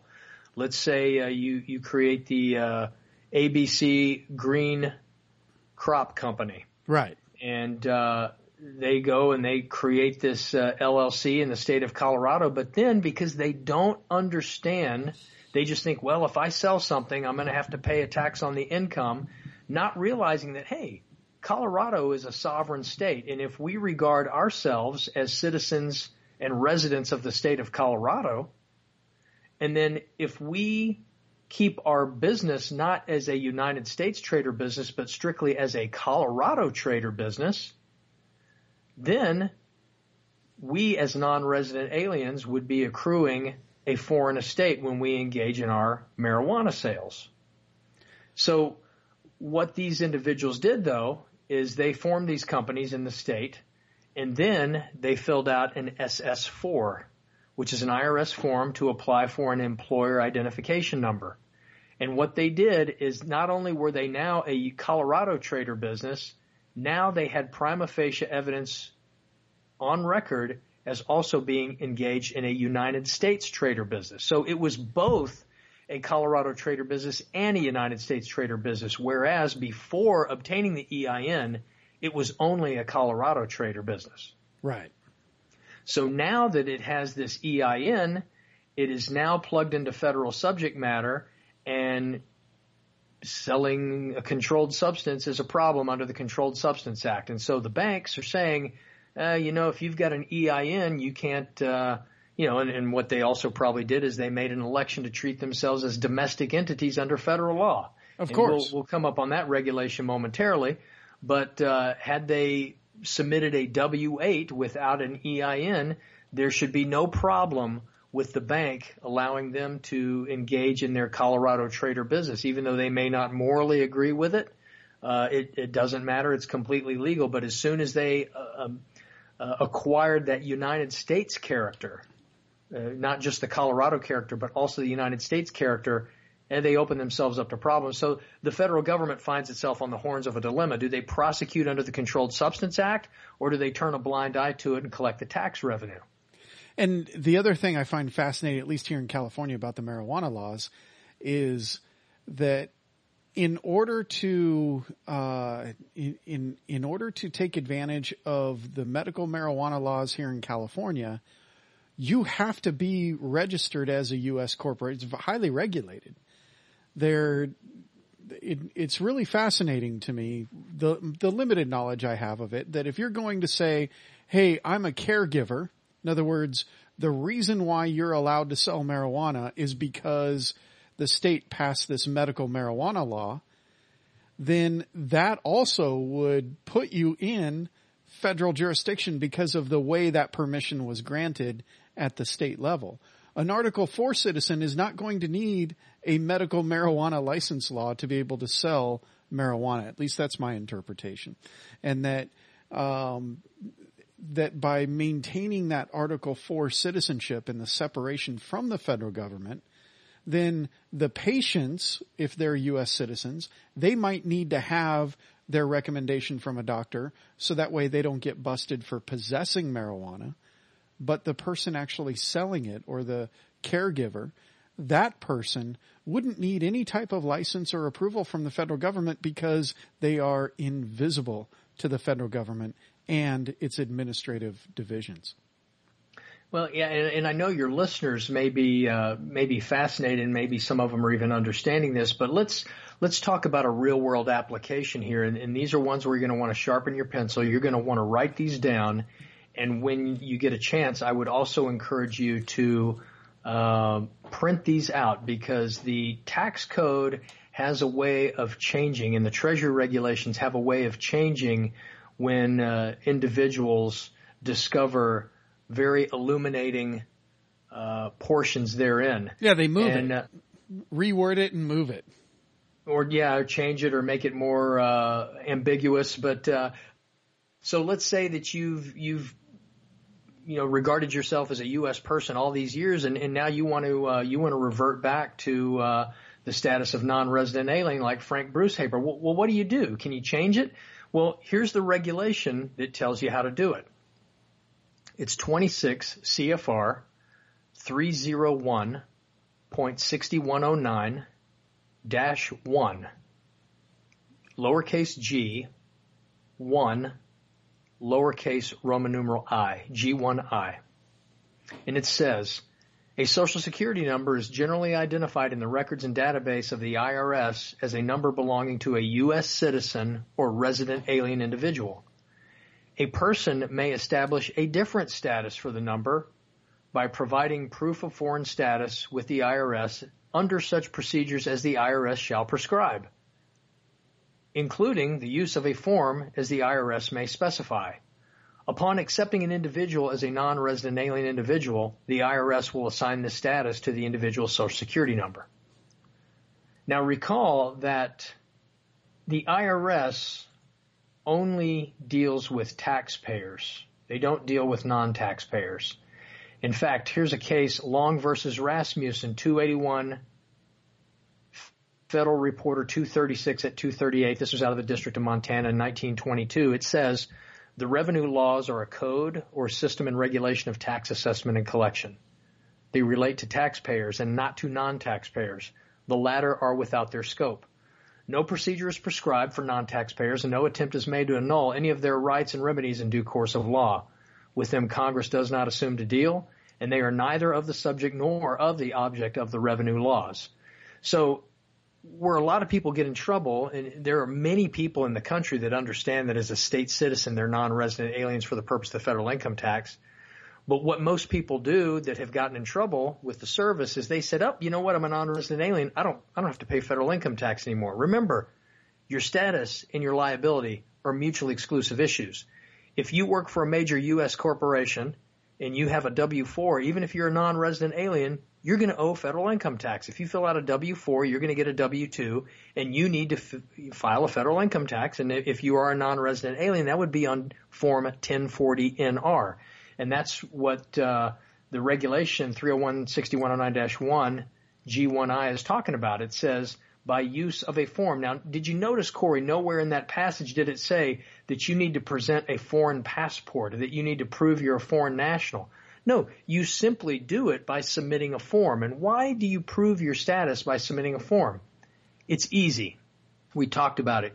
Your choice of citizenship and your choice of which political jurisdiction you would like to defer to is a political question. It's like choosing your religion, choosing your political party affiliation, choosing where you live. This is something you choose. You simply declare it. As we said at the beginning of the show, you make elections, and those elections have consequences. So let's look at another example. Here is, write this one down, 26 CFR 1.1441-1, capital T, lowercase b, numeral 2, lowercase Roman numeral 3, that's 3 I's, and a capital A. Now, this is a laborious regulation, but I'm going to skip ahead in the regulation, and before I read it, keep in mind there are 2 forms that you can fill out at a bank. One is a W-9, and a W-9 is filled out by a U.S. person. Whether that's a natural person or a juristic person, it's a U.S. person as defined in the code at 7701A30. And what does a U.S. person always have to give the bank? A Social Security number. Now, a W-9, think of that as like an on switch. Well, there's an antithesis to a W-9. It's called a W-8, and that's what a foreign person would submit, whether it's a foreign corporation or a non-resident alien. The non-resident alien is the status that applies to a natural person. So listen to this example in this regulation I just cited. A limited liability company, we'll call it A, organized under the laws of the state of Delaware, opens an account at a U.S. bank. Upon opening of the account, the bank requests Company A to furnish a Form W-9 as required under Section 6049A and the regulations under that section. Company A does not have an election in effect under 301-7701-3C1I of this chapter and therefore is not treated as an organization taxable as a corporation, including for purposes of the exempt recipient provisions in 1.6049-4. If A has a single owner and the owner is a foreign person, now don't think foreign national, this could be Frank Brucehaber, right? A citizen of one of the states. If Company A has a single owner and the owner is a foreign person, as defined in paragraph C2 of this section, then A may not furnish a Form W-9 because it may not represent that it is a U.S. person for purposes of the provisions of Chapters 3, 4, and 61 of the Code and Section 3406. Therefore, A must furnish a Form W-8 with the name, address, and taxpayer ID number, parentheses, if required, of the foreign person who is the single owner in the same manner as if the account were opened directly by the foreign single owner. Now, a U.S. person always has to. Now, when would a foreign person, it says if required, when would a foreign person have to submit a taxpayer ID number? The answer to that question is if he submits any one of the IRS variety forms W8, W8BEN, W8ECI, W8IMY, W8BEN-E. There are several species of W8 forms, and all of those forms, remember, deal with taxpayers. However, the regulations allow a foreign person to create a substitute form. So it's incumbent on an individual who's not engaged in United States trade or business, but whose income comes exclusively from a foreign estate to create a substitute form W-8 and submit that in lieu of the published forms by the IRS. And for those of you that have an interest in doing so, you can go and read the regulations that tell you how to create your own substitute form, and the Internal Revenue Service's own manuals also give instructions on how to do that. And a lot of people think, well, how can I do that? That's against the rules. No, they can't infringe upon private conduct. And so if you're going to protect your foreign status, if you're going to protect the foreign nature of your income, then you have to submit it on a substitute form W-8 without a taxpayer ID number, because any of the other varieties of published form W-8s that the IRS offers, they do require a taxpayer ID number. So this is an area that for those who want to do this, they need to get pretty smart on it and understand. Now, one final thing that I would like to go over, Corey, because what's going to happen if an individual goes to the bank is they say, well, I'm going to open up an account under foreign status. Under our beloved USA Patriot Act, the banks now require, and here's what it says, it requires a passport number and country of issuance. Now, a passport is indicative of an individual's nationality. Nationality is not the same thing as citizenship. I want to read to you what our own Department of State says on that matter. While most people, this is out of Volume 7 of the Foreign Affairs Manual, Section 1111B. While most people in countries use the term citizenship and nationality interchangeably, U.S. law differentiates between the two. Under current law, all U.S. citizens are U.S. nationals, but not all U.S. nationals are U.S. citizens. So when you go in and you say, I'm going to be opening up an account, they're going to say, well, where are you from? And if you say Texas, they're going to say, well, you're a U.S. citizen. Right. Well, the answer to that is, well, that's true under the 14th Amendment. However, I'm claiming a status outside of the 14th Amendment. It's not that the tax code or the case law precludes you from doing these things. What's going to preclude you from doing this is going to be the 24-year-old intern at the bank who may even still be going to school, who is going to be the customer service representative who doesn't understand any of this. Right. And she is the gatekeeper between you and opening this account. But what you need to do is when you look at this, they have a drop-down window that lists every country from Afghanistan down to Zimbabwe. And guess what country, with respect to passports, is generally not on the list? Well, that would be the United States. That's right. Now, some banks offer that and some don't. If they don't offer it, the proper election would be under the letter O, other. Right. And under other, they would select other, and they would type in the data field United States of America, and you would give them your passport number, and then you would be in full compliance with the USA Patriot Act with respect to properly identifying every account holder who has a foreign status. Yeah. Foreign status doesn't necessarily mean foreign national. It can also mean a foreign jurisdiction, and the Corpus Juris Secundum spells that out as well as Bouvier's Law Dictionary. So one other citation that I would like to read to your listeners, and this is from 1898. It's the United States versus Wong Kim Ark. And it says as follows. The citation for this is 169 U.S. 649 at 656 from 1898, United States versus Wong Kim Ark. The law of England and of almost all civilized countries ascribes to each individual at his birth two distinct legal states or conditions, one by virtue of which he becomes the subject of some particular country, binding him by the tie of natural allegiance, and which may be called his political status.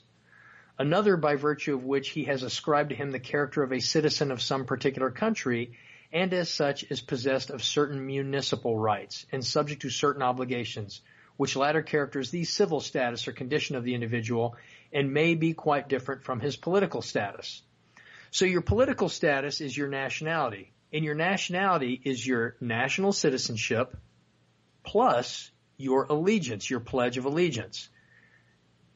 American Samoans are not United States citizens. They are non-citizen nationals. Remember, I told you we would address them. They are an unorganized, unincorporated possession of the United States. They've never had the citizenship clause extended to them through an act of Congress, but they have been given a different appellation called non-citizen national of the United States. 22 U.S.C. 212 states that, and this is with respect to the issuance of a passport, no passport shall be granted or issued to or verified for any other persons than those owing allegiance, whether citizens or not, to the United States. That's 22 U.S.C. 212. And the term passport is defined at 8 U.S.C. 1101A30 as any travel document issued by competent authority showing the bearer's origin, identity, and nationality, if any, which is valid for the admission of the bearer into a foreign country. So your nationality is what they're asking for at the bank, not your citizenship. But the citizenship that they're asking for is for the tax status. Now, according to Wong Kim Ark, you have two statuses, your political status and your civil status. Your civil status is derived from your domicile. And if you elect to be a United States citizen, then you are, in essence, electing for yourself a national domicile, which there could be some debate on this, whether or not it's a national domicile or a domicile in the District of Columbia. The end result is the same. Black's Law Dictionary defines the national domicile as the domicile of a person considered as being within the territory of a particular nation and not with reference to a particular locality or subdivision of a nation. So again, when we refer to a United States citizenship, we are relegating ourselves completely to the political jurisdiction of the United States, and localities or political subdivisions in their political jurisdictions are irrelevant. It goes on to explain what a quasi-national domicile is. That's one involving residence in a state. Notice they use the word residence and not domicile in defining it. Yes. And that's because the 14th Amendment says that all persons born or naturalized in the United States are citizens of the United States and of the state in which they reside. So state citizenship under the 14th Amendment occurs only by virtue of you residing in your given state, whereas in Article 4 citizenship, if you claim to be a citizen and resident of the state, you have both you may reside in that state and you may be domiciled, but the important thing is that you are not domiciled in a national context and you are not domiciled in the District of Columbia. Right.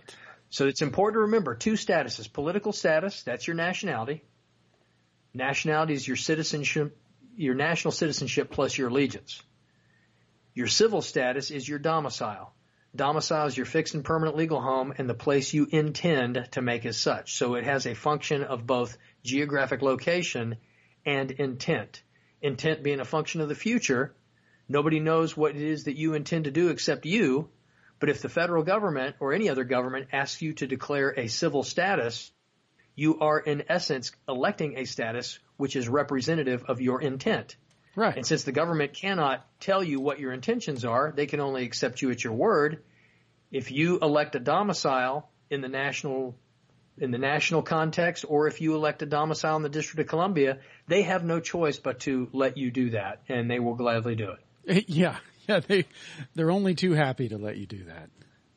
So the important takeaway from all of this is that, yes, the 16th Amendment is legitimate. If you owe a federal income tax, you should pay it. Right. And the 14th Amendment is legitimate. It applies if you want it to. If you would like to regard yourself as belonging to the political jurisdiction of your state, it doesn't mean that you're not an American. It just gives you an opportunity to claim a different status under certain federal laws. You still may choose to regard yourself as a U.S. citizen in certain instances. But I can tell you that in the tax code spells this out clearly, that if you're a non-resident alien, you actually have the ability to receive income from a foreign estate and have it fall without subtitle A. And so Frank Bruce Haber, and we know he was not a foreign national. He was born in New York. We have state census records. We have federal census records. We have birth records. We have marriage certificates. We have draft cards. We have death certificates, all of which indicate he was born in Brooklyn, New York. These are state documents. These constitute judiciable facts in courts of law. So it's not a wishful thinking that maybe Bruce Haber was really a foreign national just here immigrating to New York. No, Bruce Haber was born, as a matter of fact, both of his parents were born in Brooklyn, New York. Right. It was his grandparents that immigrated from Hanover, Germany. So if, as a citizen and resident of the state of New York, he was a non-resident alien for federal income tax purposes. However, he lost his case. Why? Because although the Union Pacific Railroad was a corporation in Utah, it was first and foremost a corporation in the District of Columbia. Thus, the income accrued from interest and dividends was from a domestic source under federal law, meaning a United States source. And whether you're a U.S. person or a non-resident alien, if you receive federal income, it is the legitimate and constitutional object of the federal income tax. Exactly. Had he received that income from a foreign source, whether from a foreign nation or from a foreign jurisdiction, then he would have not paid the federal income tax. And that is the big takeaway from the Bruce Haber versus Union Pacific case. It's not that he lost, but it's what's revealed in the analysis of the post-game wrap-up, if you will, where you analyze how he averred his status in his complaint and how the Treasury Department regarded him in light of that averment, and then what the true nature of the Union Pacific Railroad was. Although it was a corporation in Utah, it was first and foremost a federal corporation, and it didn't matter if that corporation ran track all the way to the moon, it was still a domestic corporation in the eyes of the federal government because they created it. Yes. And any income from a domestic corporation is going to be subject to tax. Those are the rules. And setting up, we're a few degrees of separation away from having a situation where you have a foreign corporation hiring non-resident aliens that are, not, that have no connection to the federal government. But this is the information that allows that possibility to happen. Because right now, what everybody is doing is what the government really wants you to do, and that is just mindlessly accepting federal status for both the source of your corporation if you're an employer and as a worker.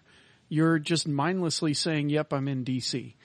And that is this information here that you've presented. I hope people listen to this over and over and over again, and that they write the citations down and go back and review it. Because listening to this in one pass, there's no way to take it all in. You have to listen to it over and over again. Go back, challenge those sites, look up those sites, learn how to look up when JP referenced a pin site, what that means. Those are all tools that will set you apart as a citizen from the average person here in America. Yeah, and wrap it up, I'd like to give one final analogy that our former Supreme Court Justice Louis Brandeis gave, and it was this. He said, every day when I drive into work from Virginia into the District of Columbia, I have a choice. I can go directly to work on a toll road, and I get there very quickly, but I have to pay a toll. Or if I like, I can go north of the toll road, take a more circuitous route, but I don't have to pay a toll. Now, if I take the toll road and don't pay the toll, that's akin to tax evasion. Whereas if I take a more circuitous route and don't bypass the toll road, that's tax avoidance. The problem with the American people today is they don't realize that there is another route to work. Absolutely. I think that's a fantastic analogy. I would say that based on the complications and everything they do to U.S. citizens, that it's really the more circuitous job they put the toll road on, and the straightforward just get there as quick as possible is Article 4 citizenship. But the point is, there is another route. And that's what the entire time that we've had with you is explaining that the codes support that there's another route, the regulations support it, the Supreme Court, their decisions support. It should absolutely be completely mind-blowing to anybody who is questioning the idea of Article 4 citizenship to look at Frank Brucehaber and realize here's a guy born in New York, and for tax purposes, the federal government regards him as a non-resident alien. I think that even though we know you started off the show saying that most U.S. citizens fail a very simple tax quiz, if you were to ask, is it possible for somebody born in New York or any of the other several states to be regarded while living here in the United States of America to be regarded as a non-resident alien for tax purposes? I think it would be hard pressed to find maybe 5 people in the entire country that could articulate what that means. You and me being, well, you being one of them for sure, I would give a good shot at it. But the point is, this is such incredibly valuable information to the average American that it is there, but it almost seems so unbelievable that, you know, if I were to say, hey, it's possible to get a Supreme Court decision that says you're a non-resident alien for tax purposes, had this case, the Brucehaber case, not happened, and I'm just saying, look, theoretically, I think this could happen, most people would say you're absolutely nuts. They just would not believe it. But there is no question about it. This is a real case. This is good case law. The regulations are there. Everything is there to support the idea that you have a choice. You don't have to take that toll road. You can take what is in today's world a little bit more circuitous route, but you can aver Article 4 citizenship and avoid unnecessary taxation. Of course, if your income is sourced from a U.S. source right now, then you're going to have a whole different situation. But that's building towards the goal of having corporations that employ people that are foreign corporations with respect to the federal government. And that would be a fantastic way of keeping wealth in the pockets of Americans rather than having it stolen through a myriad of different tax schemes that happen throughout. It's true tax reform, Corey. That's absolutely what it is. It's true tax reform. It's true tax reform, and it starts in your living room, not in Congress. That's exactly right. Because, you know what? They're not going to change it. No, of course not. No. Not going to. You know, you can elect a populist candidate, and we already see that some of those promises, although many are fulfilled, some of them are not. And, you know, the gentleman we have in office now is certainly extraordinary in terms of normal politicians, but in the end, the swamp is awfully big. So Samuel Adams once said, it does not take a majority to prevail, but rather an irate, tireless minority keen on setting brush fires in the minds of men.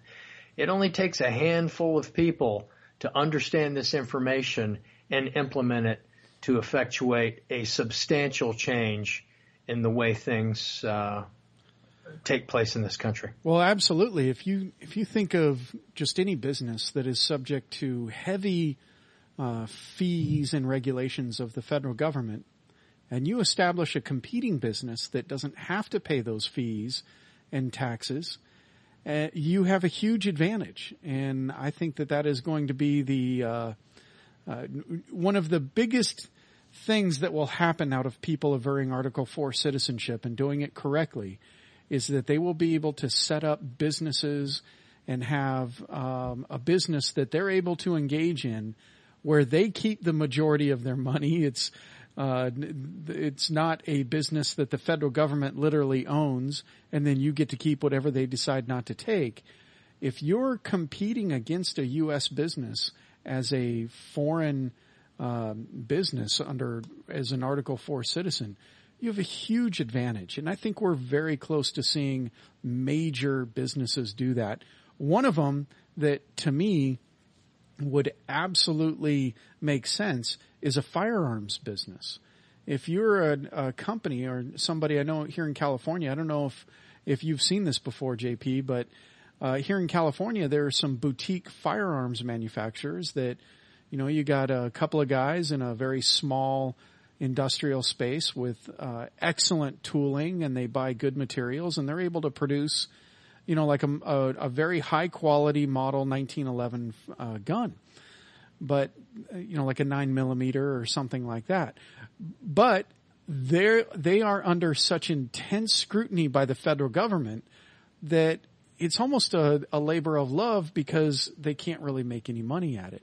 Yet if they were to create a corporation and a business that is invisible to the federal government legally, then they wouldn't have all that overbearing regulation that they have on them, and they would be able to produce these top-of-the-line firearms that could really compete with some of the major firearms manufacturers in both price and exceed on quality. So that's just one idea. There's a whole bunch of different things where... Well, and you bring up a good point, because the National Firearms Act is codified in Chapter 53 of the Internal Revenue Code. And who is the only class of natural person who has the ability to not be subject to the tax code? A non-taxpayer. A non-resident alien or a foreign person. So right. If you are strictly a state business like you just described, and you're not engaged in a United States trader business, but only a Colorado trader business or an Idaho trader business, I don't see how the National Firearms Act is going to apply in that instance. I think you probably would end up, if you're going to start a business like that, you'd want to be prepared that you're probably going to end up in the Supreme Court. But there's an indication from Justice Thomas that in the Prince v. United States concurring opinion, which is a rare thing to happen, but he wrote straight up that the federal government's regulatory scheme may run afoul of the Second Amendment for purely intrastate gun transactions. And what we're doing here with you, JP, what you've described and what you've shown us here is the technical side of what Justice Thomas was kind of nodding to. And it's really important. So I am so grateful that you came on. The amount of information that came out today, I've got a ton of notes. I hope everybody listening to this has taken notes. Hit the replay button because you're going to want to hear this again. And start working towards averring Article 4 citizenship. That's what the whole point is of being able to understand this information and do it without putting yourself in a position of being a tax protester with some crazy nut job idea of how you can get away without paying any taxes. So, all right, JP, one of the benefits of having our own network is that we're not subject to any type of time frame. But we've had you here for quite a while. We certainly appreciate a very information dense presentation. It was presented in a very succinct manner. I sure appreciate that. Is there anything else that you'd like to add to this? I think if people are looking for a magic pill to not have to pay federal income tax, this is not it. This is not what that's about. This is about restoring a status which is commensurate with what I believe the founders intended. If you put on your conspiracy theory hat, you could say that the whole purpose of the 14th Amendment, and certainly it sure looks like the practical effect of that, is that it turned the authority and the hierarchy of power upside down in this country. But for those who actually know how it works, there's a way to forego that. And James Madison said, and we'll throw out one more Founding Fathers quote, knowledge shall forever govern ignorance, and for a nation of people who wish to govern themselves, they must arm themselves with the power that knowledge gives. Yes. And Boy, so, I like that. I think Nelson Rockefeller once said, not all of us are capable of living under our nation's constitution. And I think it was his grandfather that was instrumental to some degree in the structure of the federal income tax as well as the Federal Reserve Act. So take that straight from the source. I think those gentlemen know very well how it works. I think there is a class of people in this country, political or financial, that know very well how this works. And I think it's high time that John Q. Citizen also figures out how it works so he can start living in a way that the Constitution was intended to operate. Absolutely. Level the playing field with accurate knowledge. That's there isn't a more powerful tool than having knowledge that your opponent has over you.